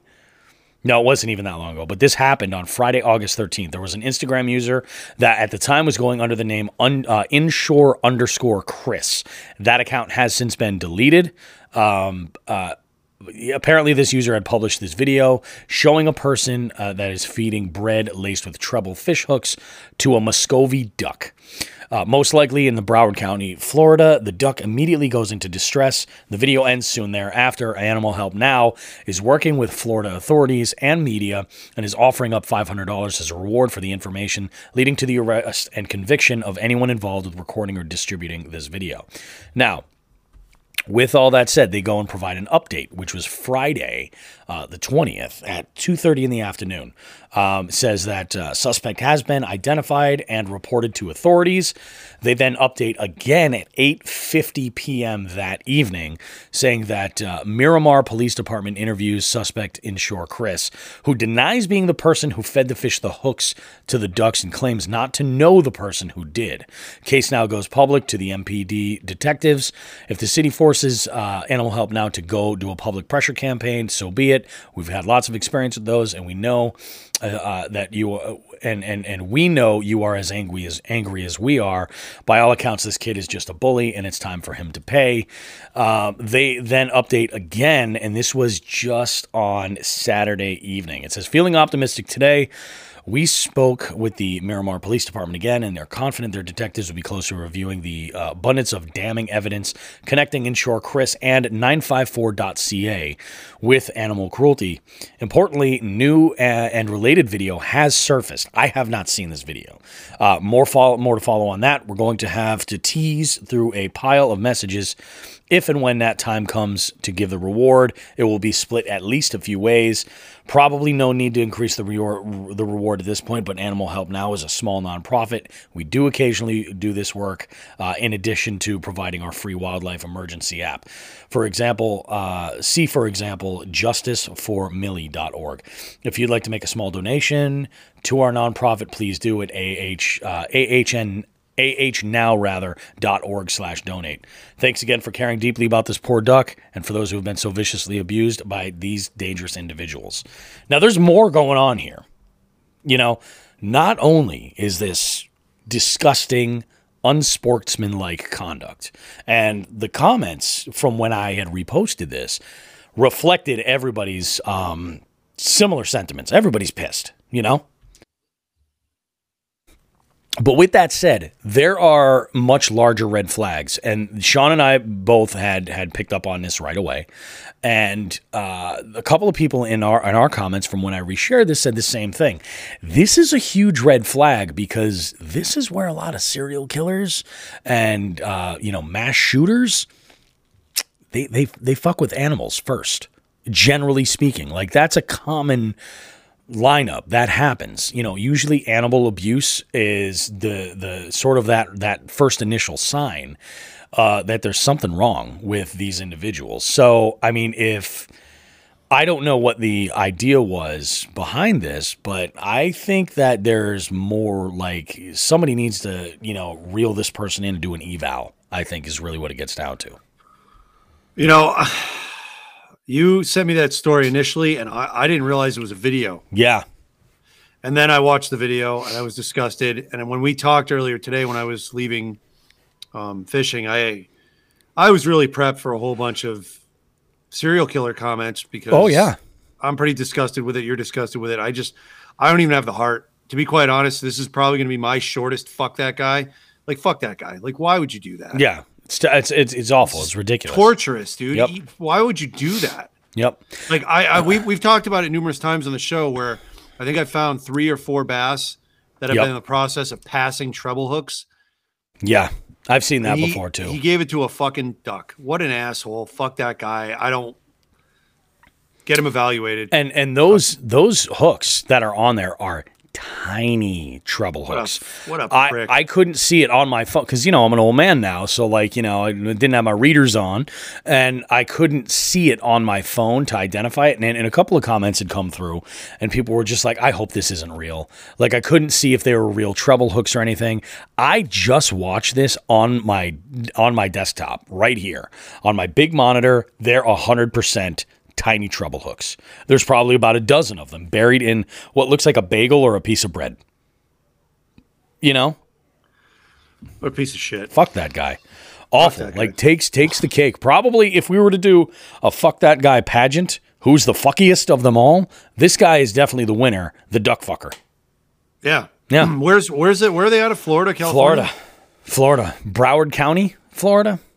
And right in there in the first picture. So I went and I looked at the account that was up there, and it was obviously like it had gone private. And then this was 2 days ago. No, this was just yesterday because it was just Saturday that I found out about this Saturday morning. So I shared this Saturday morning, and then I looked up at the account to track him down to see what the scoop was, what the account looked like. That's really what it was, and it was private. And I said, okay, all right, that's kind of all right. So. Again, if you're doing this for clout, like the kids like to say, if you're doing this kind of video and you think it makes you cool or gangsta or whatever, and, you want to be a badass, why is your account private? Like, that doesn't make any sense. So I'm thinking that the private account was probably done in retrospect, like, oh, shit, I got to keep people from looking at my account type thing. And then I think that he had then created multiple other accounts, all of which seem to keep getting deleted. I don't know if it's Instagram saying, nope, you can't do this. Like, he's using an email address that's tied to him or something like that or whatever it is. I don't exactly know. But I would just say from the temperature of the comments that were in our thread alone, let alone anywhere else that I've seen, this kid better watch out. Yeah, dude, I'm sure the PETA people fucking were not pleased. This hits on so many levels. Like, every outdoorsman that's a sportsman at all with any type of an iota of sportsman-like, pride is going to jump down his throat. Anybody who's and I say animal nuts, like, I don't mean animal nuts. There's, obviously, like, we care about animals. You know what I mean? We're dog guys. It's like we have pets and we practice catch and release. For the most part, you know what I mean? It's like, I get it, but there are people who are just like, they're legit. I mean, he's getting this from all angles, which if they end up prosecuting him, I'm sure that's exactly what's going to happen to him. Yeah. And I've always taught my kids, like, it's okay as a sportsman to kill for food. Yeah. And only take what you're going to eat. Don't go out there and kill every fucking fish or every duck or every turtle or whatever. If you got a legal limit of trout, keep your legal limit of trout and dispatch them as humanely as possible. And that's I think is the key. Is you need to dispatch these animals as humanely as you can quickly. Like, I mean, come on, dude. We catch fish and we're going to eat them. What's the first thing you do? You bleed them out. Yeah. You know what I mean? I throw them on ice so that immediately. Yeah, hopefully it's just a quick and easy, Yeah. and painless as possible passing, and then eat their food. You want to keep it exactly. You don't want that to go to waste. But like when you're throwing a bunch of treble hooks into a duck's gullet, essentially, that's not consumption. That's not food. You know what I mean? He's not going to run home with this duck. Yeah, it's torture. It's insane. That's like some Jeffrey Dahmer level shit. Like I'd hate to see what this son of a bitch has in his freezer. And I'm sure it's not just venison. You know what I mean? Yeah, I know. Like I said, I had a bunch of fucking comments to make, and I'm just disheartened by this, and I'm good. I'm all set. We can move on from this asshole anytime you want. Yeah, he is an absolute piece of shit. So fuck that guy. He takes the winnings easily for the year. You know, we'll contest we didn't even know we were having. I know. Imagine that. There you go. Jesus, that's freaking crazy. So let's go ahead. Let's talk tournaments, man. What do you want to talk about this Jigs and Big stuff before we get into the Chronic Trips? Because registration is open. Yeah, registration is open for the Jigs and Bigs tournament. It is wide open, gaping. You might say. Let's everyone get involved, or as many folks as we can get involved in the Jigs and Bigs, just to not think about the horrific things we just talked about. Exactly. Right off the bat. Exactly. Jigs and Bigs tournament, happy. Yep. Other shit, not happy. Let's get involved. We got a couple people already signed up. I'm signed up. I am. That's me. I'm going to sign up tonight. I'm actually, you go ahead. You give the information. I'm going to sign up now. Okay, yeah, you can sign up now. Go on the Fishing Chaos app. Download it if you don't have it. Just type in Jigs and Bigs. Did I put it? I forget. Did I use the? You didn't use the ampersand. No. Okay. So Jigs and Bigs. Type it in. September tournament. It is freshwater multi-species. I'm going to go through this again because it seems like every Chronic Trips and every Jigs and Bigs, there's always some questions that, for the new folk. Yep. They got to get used to it. So every species that is listed has a point system, and they're all the same point system. The biggest fish that is turned in for that species is 4 points. The second biggest is 3 points. The third biggest is 2 points. Anybody who turns one in is 1 point. If you do not turn a fish in that category, you don't get a point. There is also an NE5 category. The NE5 category is a fish that have not been previously turned in another category, have not been culled. Yep. Or are of a species that is not listed in, that doesn't have a category. Yep.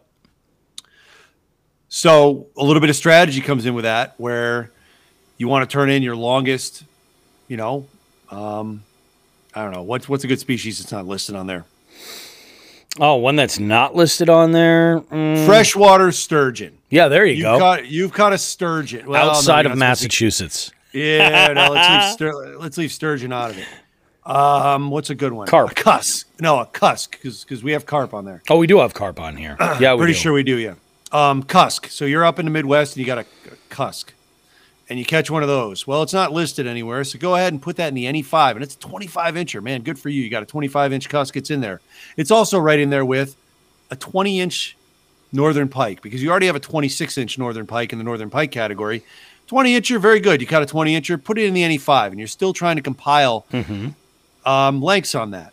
But if you have a 19-inch largemouth and you cull that largemouth out in the largemouth category with a 21-inch largemouth, that 19 cannot be moved over to the NE5. That thing's dead in the water. So when it comes to certain species and certain lengths, you might have some strategizing to do as to where you want to put those fish and where they're going to get you the most points. The total of all these points, of all the 4s, the 3s, the 2s, and the 1s, is your score. And then we are doing, Bobby, we're just going to streamline this, okay? Yeah, I like this idea. This is really good. And so I'm guessing you're reading the rules, or you have read the rules? Well, I'm looking for the lineup, because we do have not only myself, but we have another angler who's entered. So there's a total of 4 right now. Holy shit. That's great. So, here's how the prizes are going to go. We're going to keep this nice and simple. We're going to do first, second, third. Yep.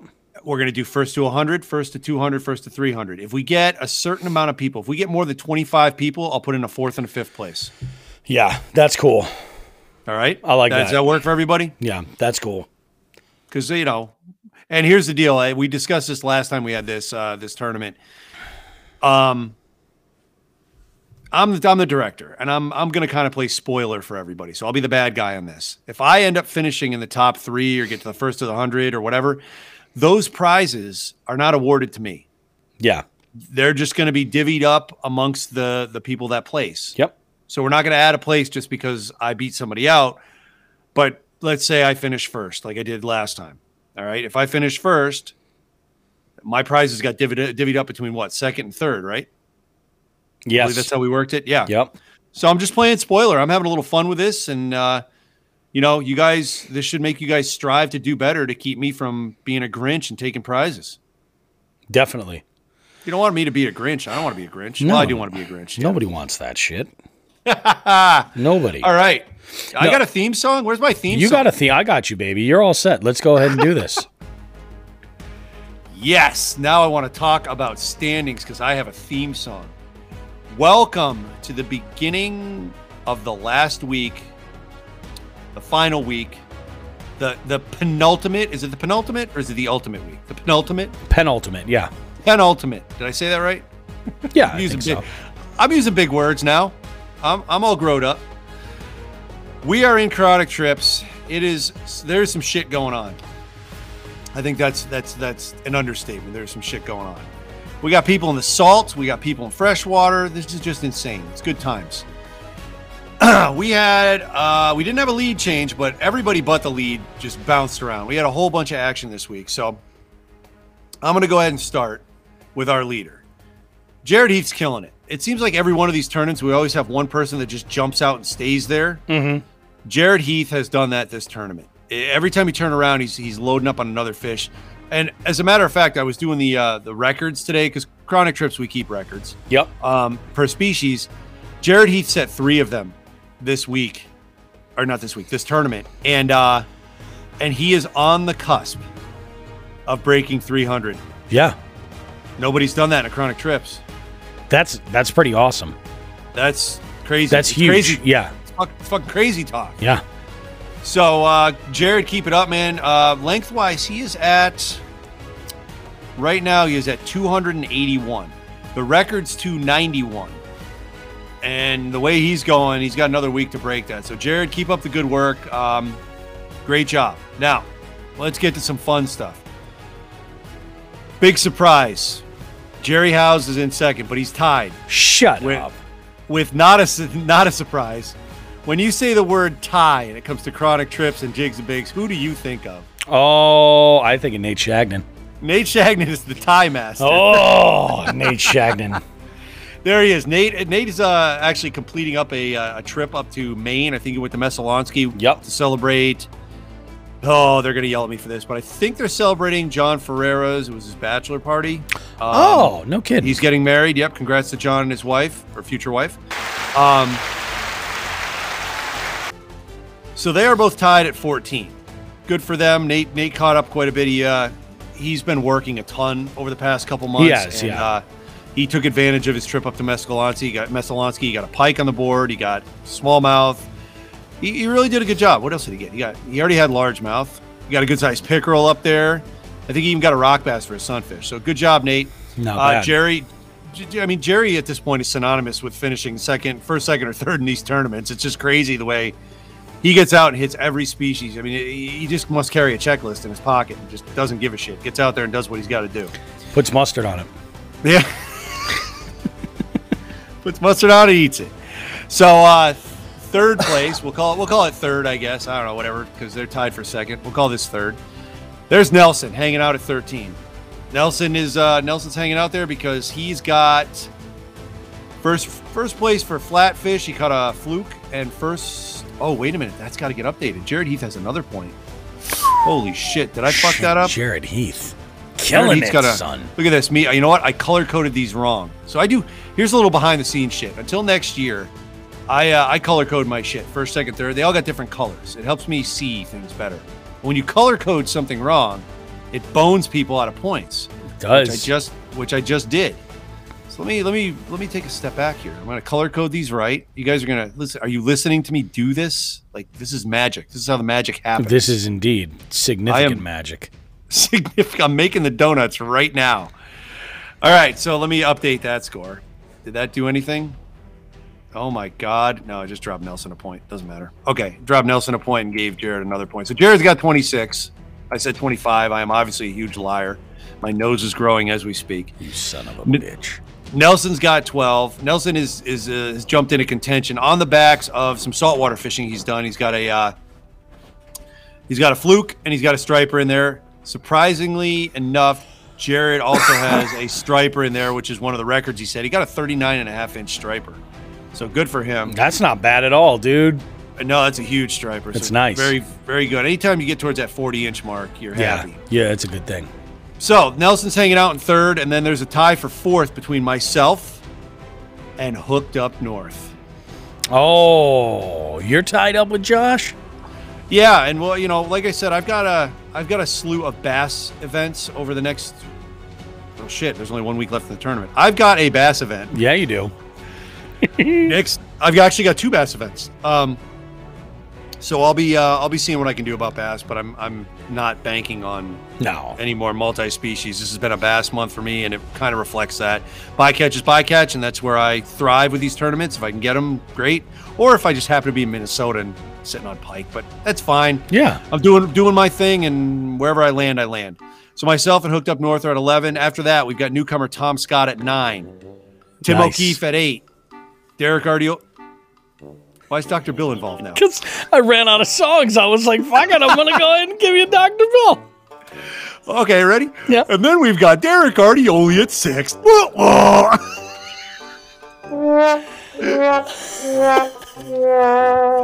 What a tone change. Oh, my God. All right, Chris Speak is at 5. Austin Carlson's at 4. The Pendergrass tied at 3. There should be a side bet on that. They're really... Oh, yes, we should 100% do that. What do you want to do? Is it possible we could bet Sarah's pasta sauce? Can we just do that? Should probably run it by her. All right, here's the bet. No matter which Pendergrass comes out on top, they have to give us pasta sauce. I think that's a fair bet. I think that's a fair bet.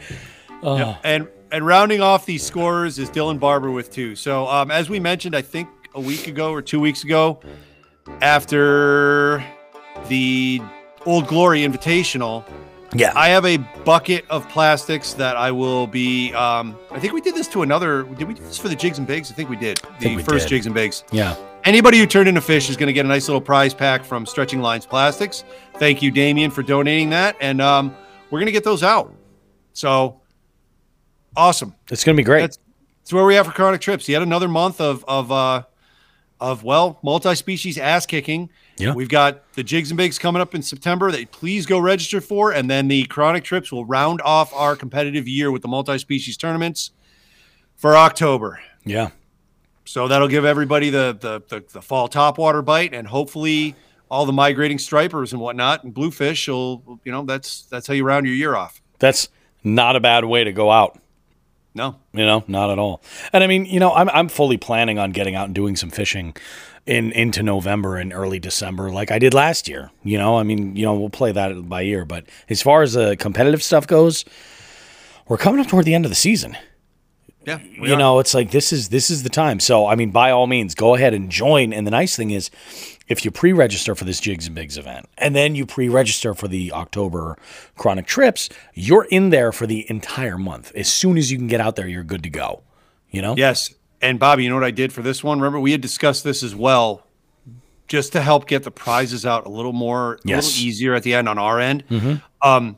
I did limit the registration for the first 3 weeks. You can get in that last week. Yeah. The last week, you can't jump in. I mean, the fees go for donations anyways, but it just helps us out to kind of get the prizes in, because we don't want to wait till the end, go buy the prizes, and then somebody jumps in at last week, minute. and then there's money that could have gone either towards prizes or towards a donation. Exactly. So that's a really good point. Yeah, we're doing that. And there was one other thing I wanted to mention. Yes, you and I had a discussion, and I sent out some feelers to some previous winners and some people that tend to finish high in these high. Fuck me running. That tend to finish in the money on these tournaments, and we've been doing gear. We've been buying gear for folks. Well, we're going to move it over to some gift cards. We're going to let you guys buy your own gear. Or the giant wad of bills that Bobby Roast Beef just held up. They're all ones. I don't want to know how you earn those. Just because they came from my underwear. You leave me alone, man. Go get tested. So we're going to go with gift cards. More than likely to Old Glory. I think that's probably the best idea, Hey, can right? you test these for trace elements of cocaine and taint?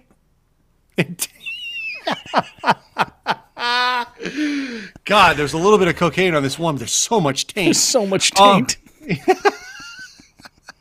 This one is covered in grundle. Yeah, we're going to go ahead and do some gift cards, probably at Old Glory, because that way people around the country, if they want to purchase online, they can just go right to Old Glory, oldglory.com and do their thing. Yeah. I think that's the way to do it. And don't forget to use that Jigs and Bigs promo code either. Get the most out of that damn gift card. Damn it. You're damn right. And if you do happen to call ahead to see if there's something in stock, yep, make sure you're not on speakerphone. Yeah, make sure you're not on speakerphone. Make sure. Well, that's all I got, dude. No, I think that's really great. This was a pretty good segment. I'm glad we got the duck fucker stuff out of the way and then did the tournament stuff to kind of cleanse the palate. I think that was a classy move. Duck fucker's a piece of shit. Duck fucker is a piece of shit. Fuck that duck fucker. Yep. Fuck that duck hooker. Mm-hmm. Fuck that guy. All right, guys, we're going to take a short break. We got a quick message from our good friends at Three Bells Outfitters. Remember, guys, if you're looking for a new kayak, maybe you're into paddleboard fishing now. That's one of the things that Elise was telling me about. Like, she really enjoyed getting out there on her inflatable paddleboard and doing her thing. And I said, good. That's awesome. Did I ever tell you we have a convertible one? Yeah, you did. What when you say convertible, what does that mean? So it's a native. It's not a native. It's a Liquid Logic VersaBoard. So it's the same umbrella company that Native is made from. Right? Gotcha. So Liquid Logic, Native, and Bonafide are all made from the same company. Uh-huh. So it's a paddleboard, but it has this big circular thing on it that you can. I have a seat that you actually put right on it and just clip it right on. So if I wanted to, I could just put the seat in and paddle that way. No kidding. Yeah. I have seen people take like paddle boards and put like almost like a cooler on them and just sit and paddle and fish that way. I'm like, new canoe users do that all the time. Yeah. This is one of the Native style stadium seats. They're great. No kidding. Huh. Yeah. Well, I've never used it that way. I've always used it as a paddleboard because if I want to sit, I have a kayak. Well, and that's what she was telling me. She's like, I really kind of liked it. It was a lot of fun. It was nice. She goes, not to have to lug. I'm not sure what she's got for a canoe because that's a lifestyle. But I'm not sure what she has for a kayak. But she says the same thing. She's like, it was one thing when I had a pickup truck, I could just throw the son of a bitch in there and I'd be good to go. She's like, it's a little bit more tedious to like put the kayak together. She's like, with the paddleboard, I could just go and like deflate it, and then inflate it when I get where I am and I'm good to go. I was like, that's pretty cool. That's awesome. But yeah, she was catching fish on it and everything. I'm like, go you. That's awesome. Home run. That's huge. So yeah, we've got anyway. Check that. But if you're in the market for a new kayak, and judging by some of the stuff we've seen from iCast, like there's some pretty cool stuff coming out. And Three Bells will have you covered for a lot of that stuff, rigging and all that stuff. So go ahead, get yourself rigged up and ready to go. And we'll see you guys in a bit, right after this. Jigs and Bigs is proud to announce that we're being supported by Three Bells Outfitters. Located in Smith Cove on the Niantic River, TBO is Connecticut's premier paddle sports retailer. They're a full service shop specializing in kayaks and paddleboards for everything from recreation to tournament fishing. Three Bells is an authorized dealer of Hobie, Jackson, Feel Free, Native, and Bonafide kayaks, as well as many paddleboard brands. Not sure of what kind of SUP or kayak you want? TBO offers free demos of all brands. Want to go for an extended test drive? They have a full-service rental facility on site. Three Bells also offers a complete rigging service for your kayak with such brands as Yak Attack, Yak Gear, Burley Pro, Yak Power, Torqeedo, and more. The sky is the limit. You can visit Three Bells Outfitters in person or online at threebellsoutfitters.com. They ship anywhere in the lower 48 states or order online and pick up at the store. Can't make it to the store to pick up your kayak or worried the freight company might damage your purchase? Three Bells Outfitters offers a white glove delivery of kayaks within a 225-mile radius of their store at a rate less than typical freight carriers. They will deliver your kayak, set it up, and answer any questions you may have. Be sure to follow them on Facebook and Instagram. Don't forget to tell them Jigs and Biggs sent you. Three Bells Outfitters, because life is better on the water.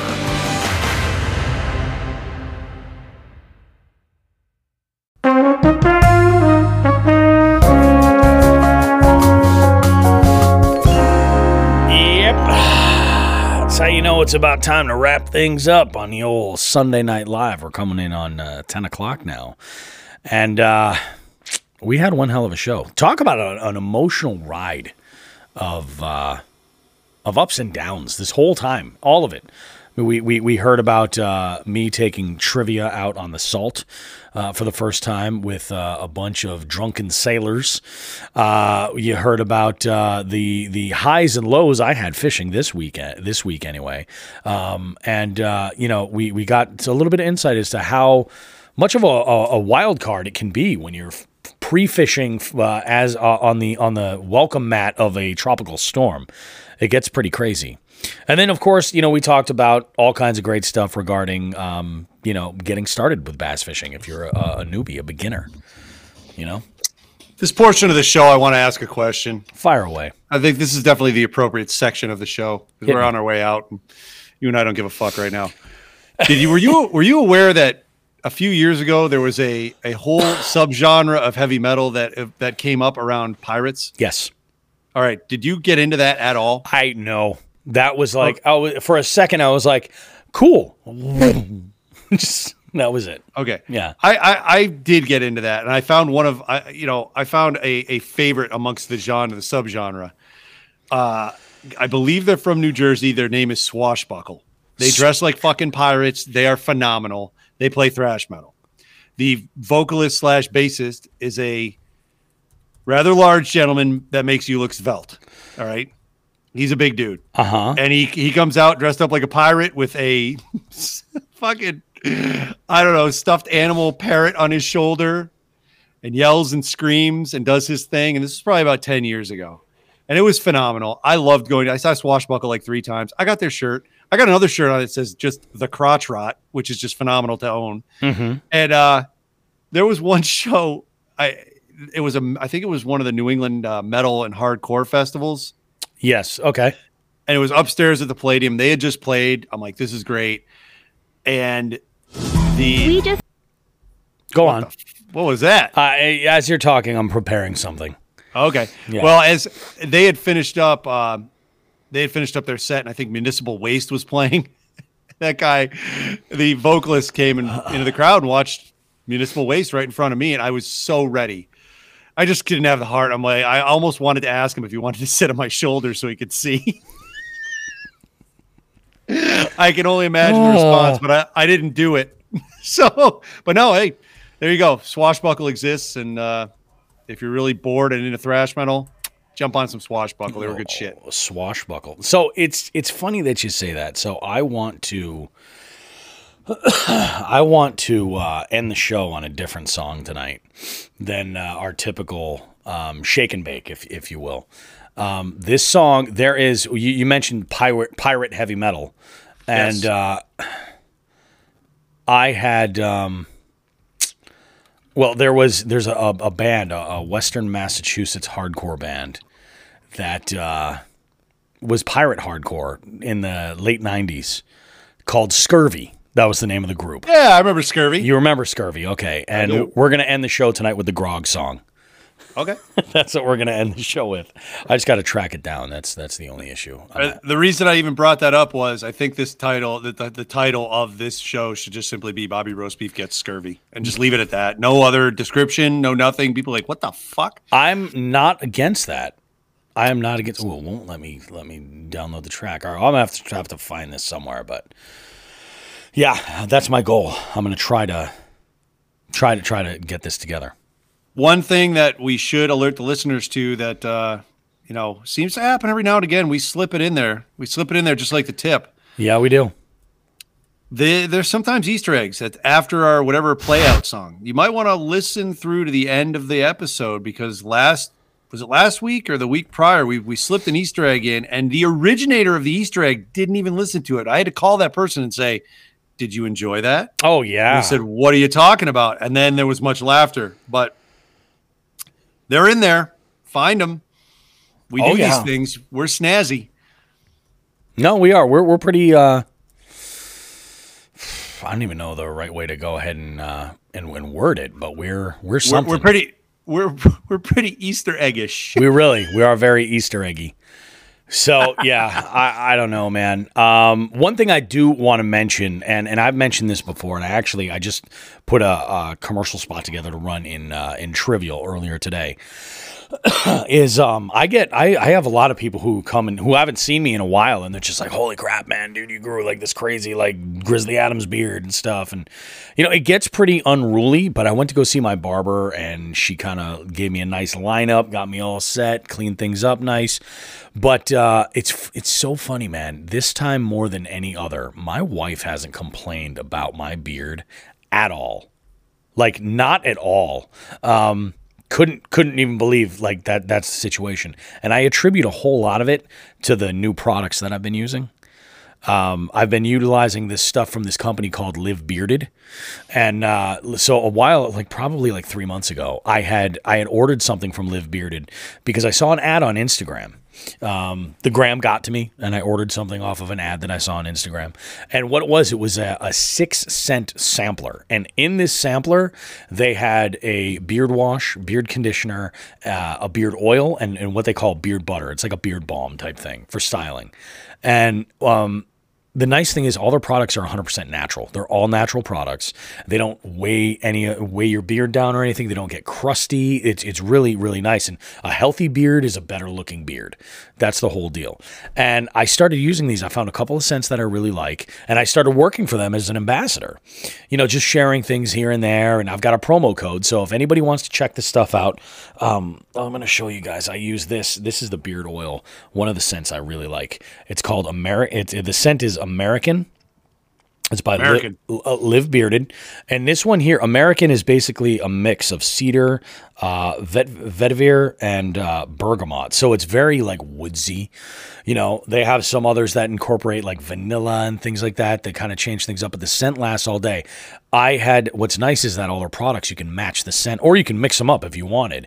And you can do like a subscribe and save where you'll save a little bit of money, but you can set if you want to get, like a bottle of beard oil every single month, or if you want it to be every other month or something like that. So this way you don't ever run out.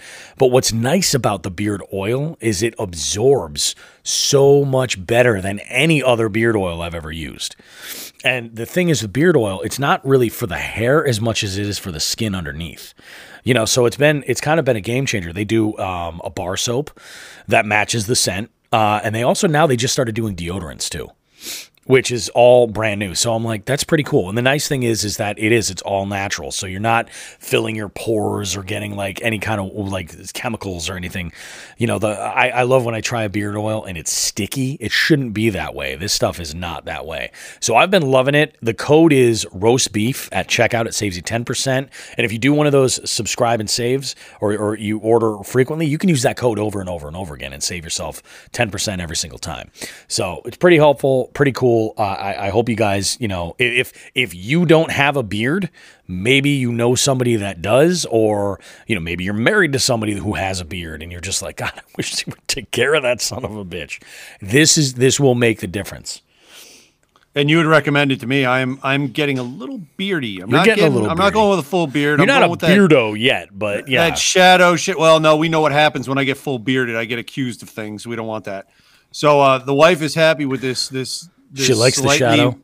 Slightly more than the 5 o'clock shadow, I guess. Yep. She's happy with that. I keep more of a. I slept in front of a dumpster on a Memorial Drive Dunkin' Donuts parking lot. Yeah, I mean, I can't say I haven't done that, but I have. Yeah, well, we all have. We're very familiar with some chickadee shit. Moon's over my hammy. Yeah. So you would recommend it to me. What were you recommending to me? You said there was a specific product I should be jumping on because I'm getting a little beardy. What was it? Some sort of face oil or some sort of... So it's definitely, I think if somebody were to go and buy one product for their beard, no matter the length, like, because it's more about the skin, it's beard oil. Beard oil is imperative.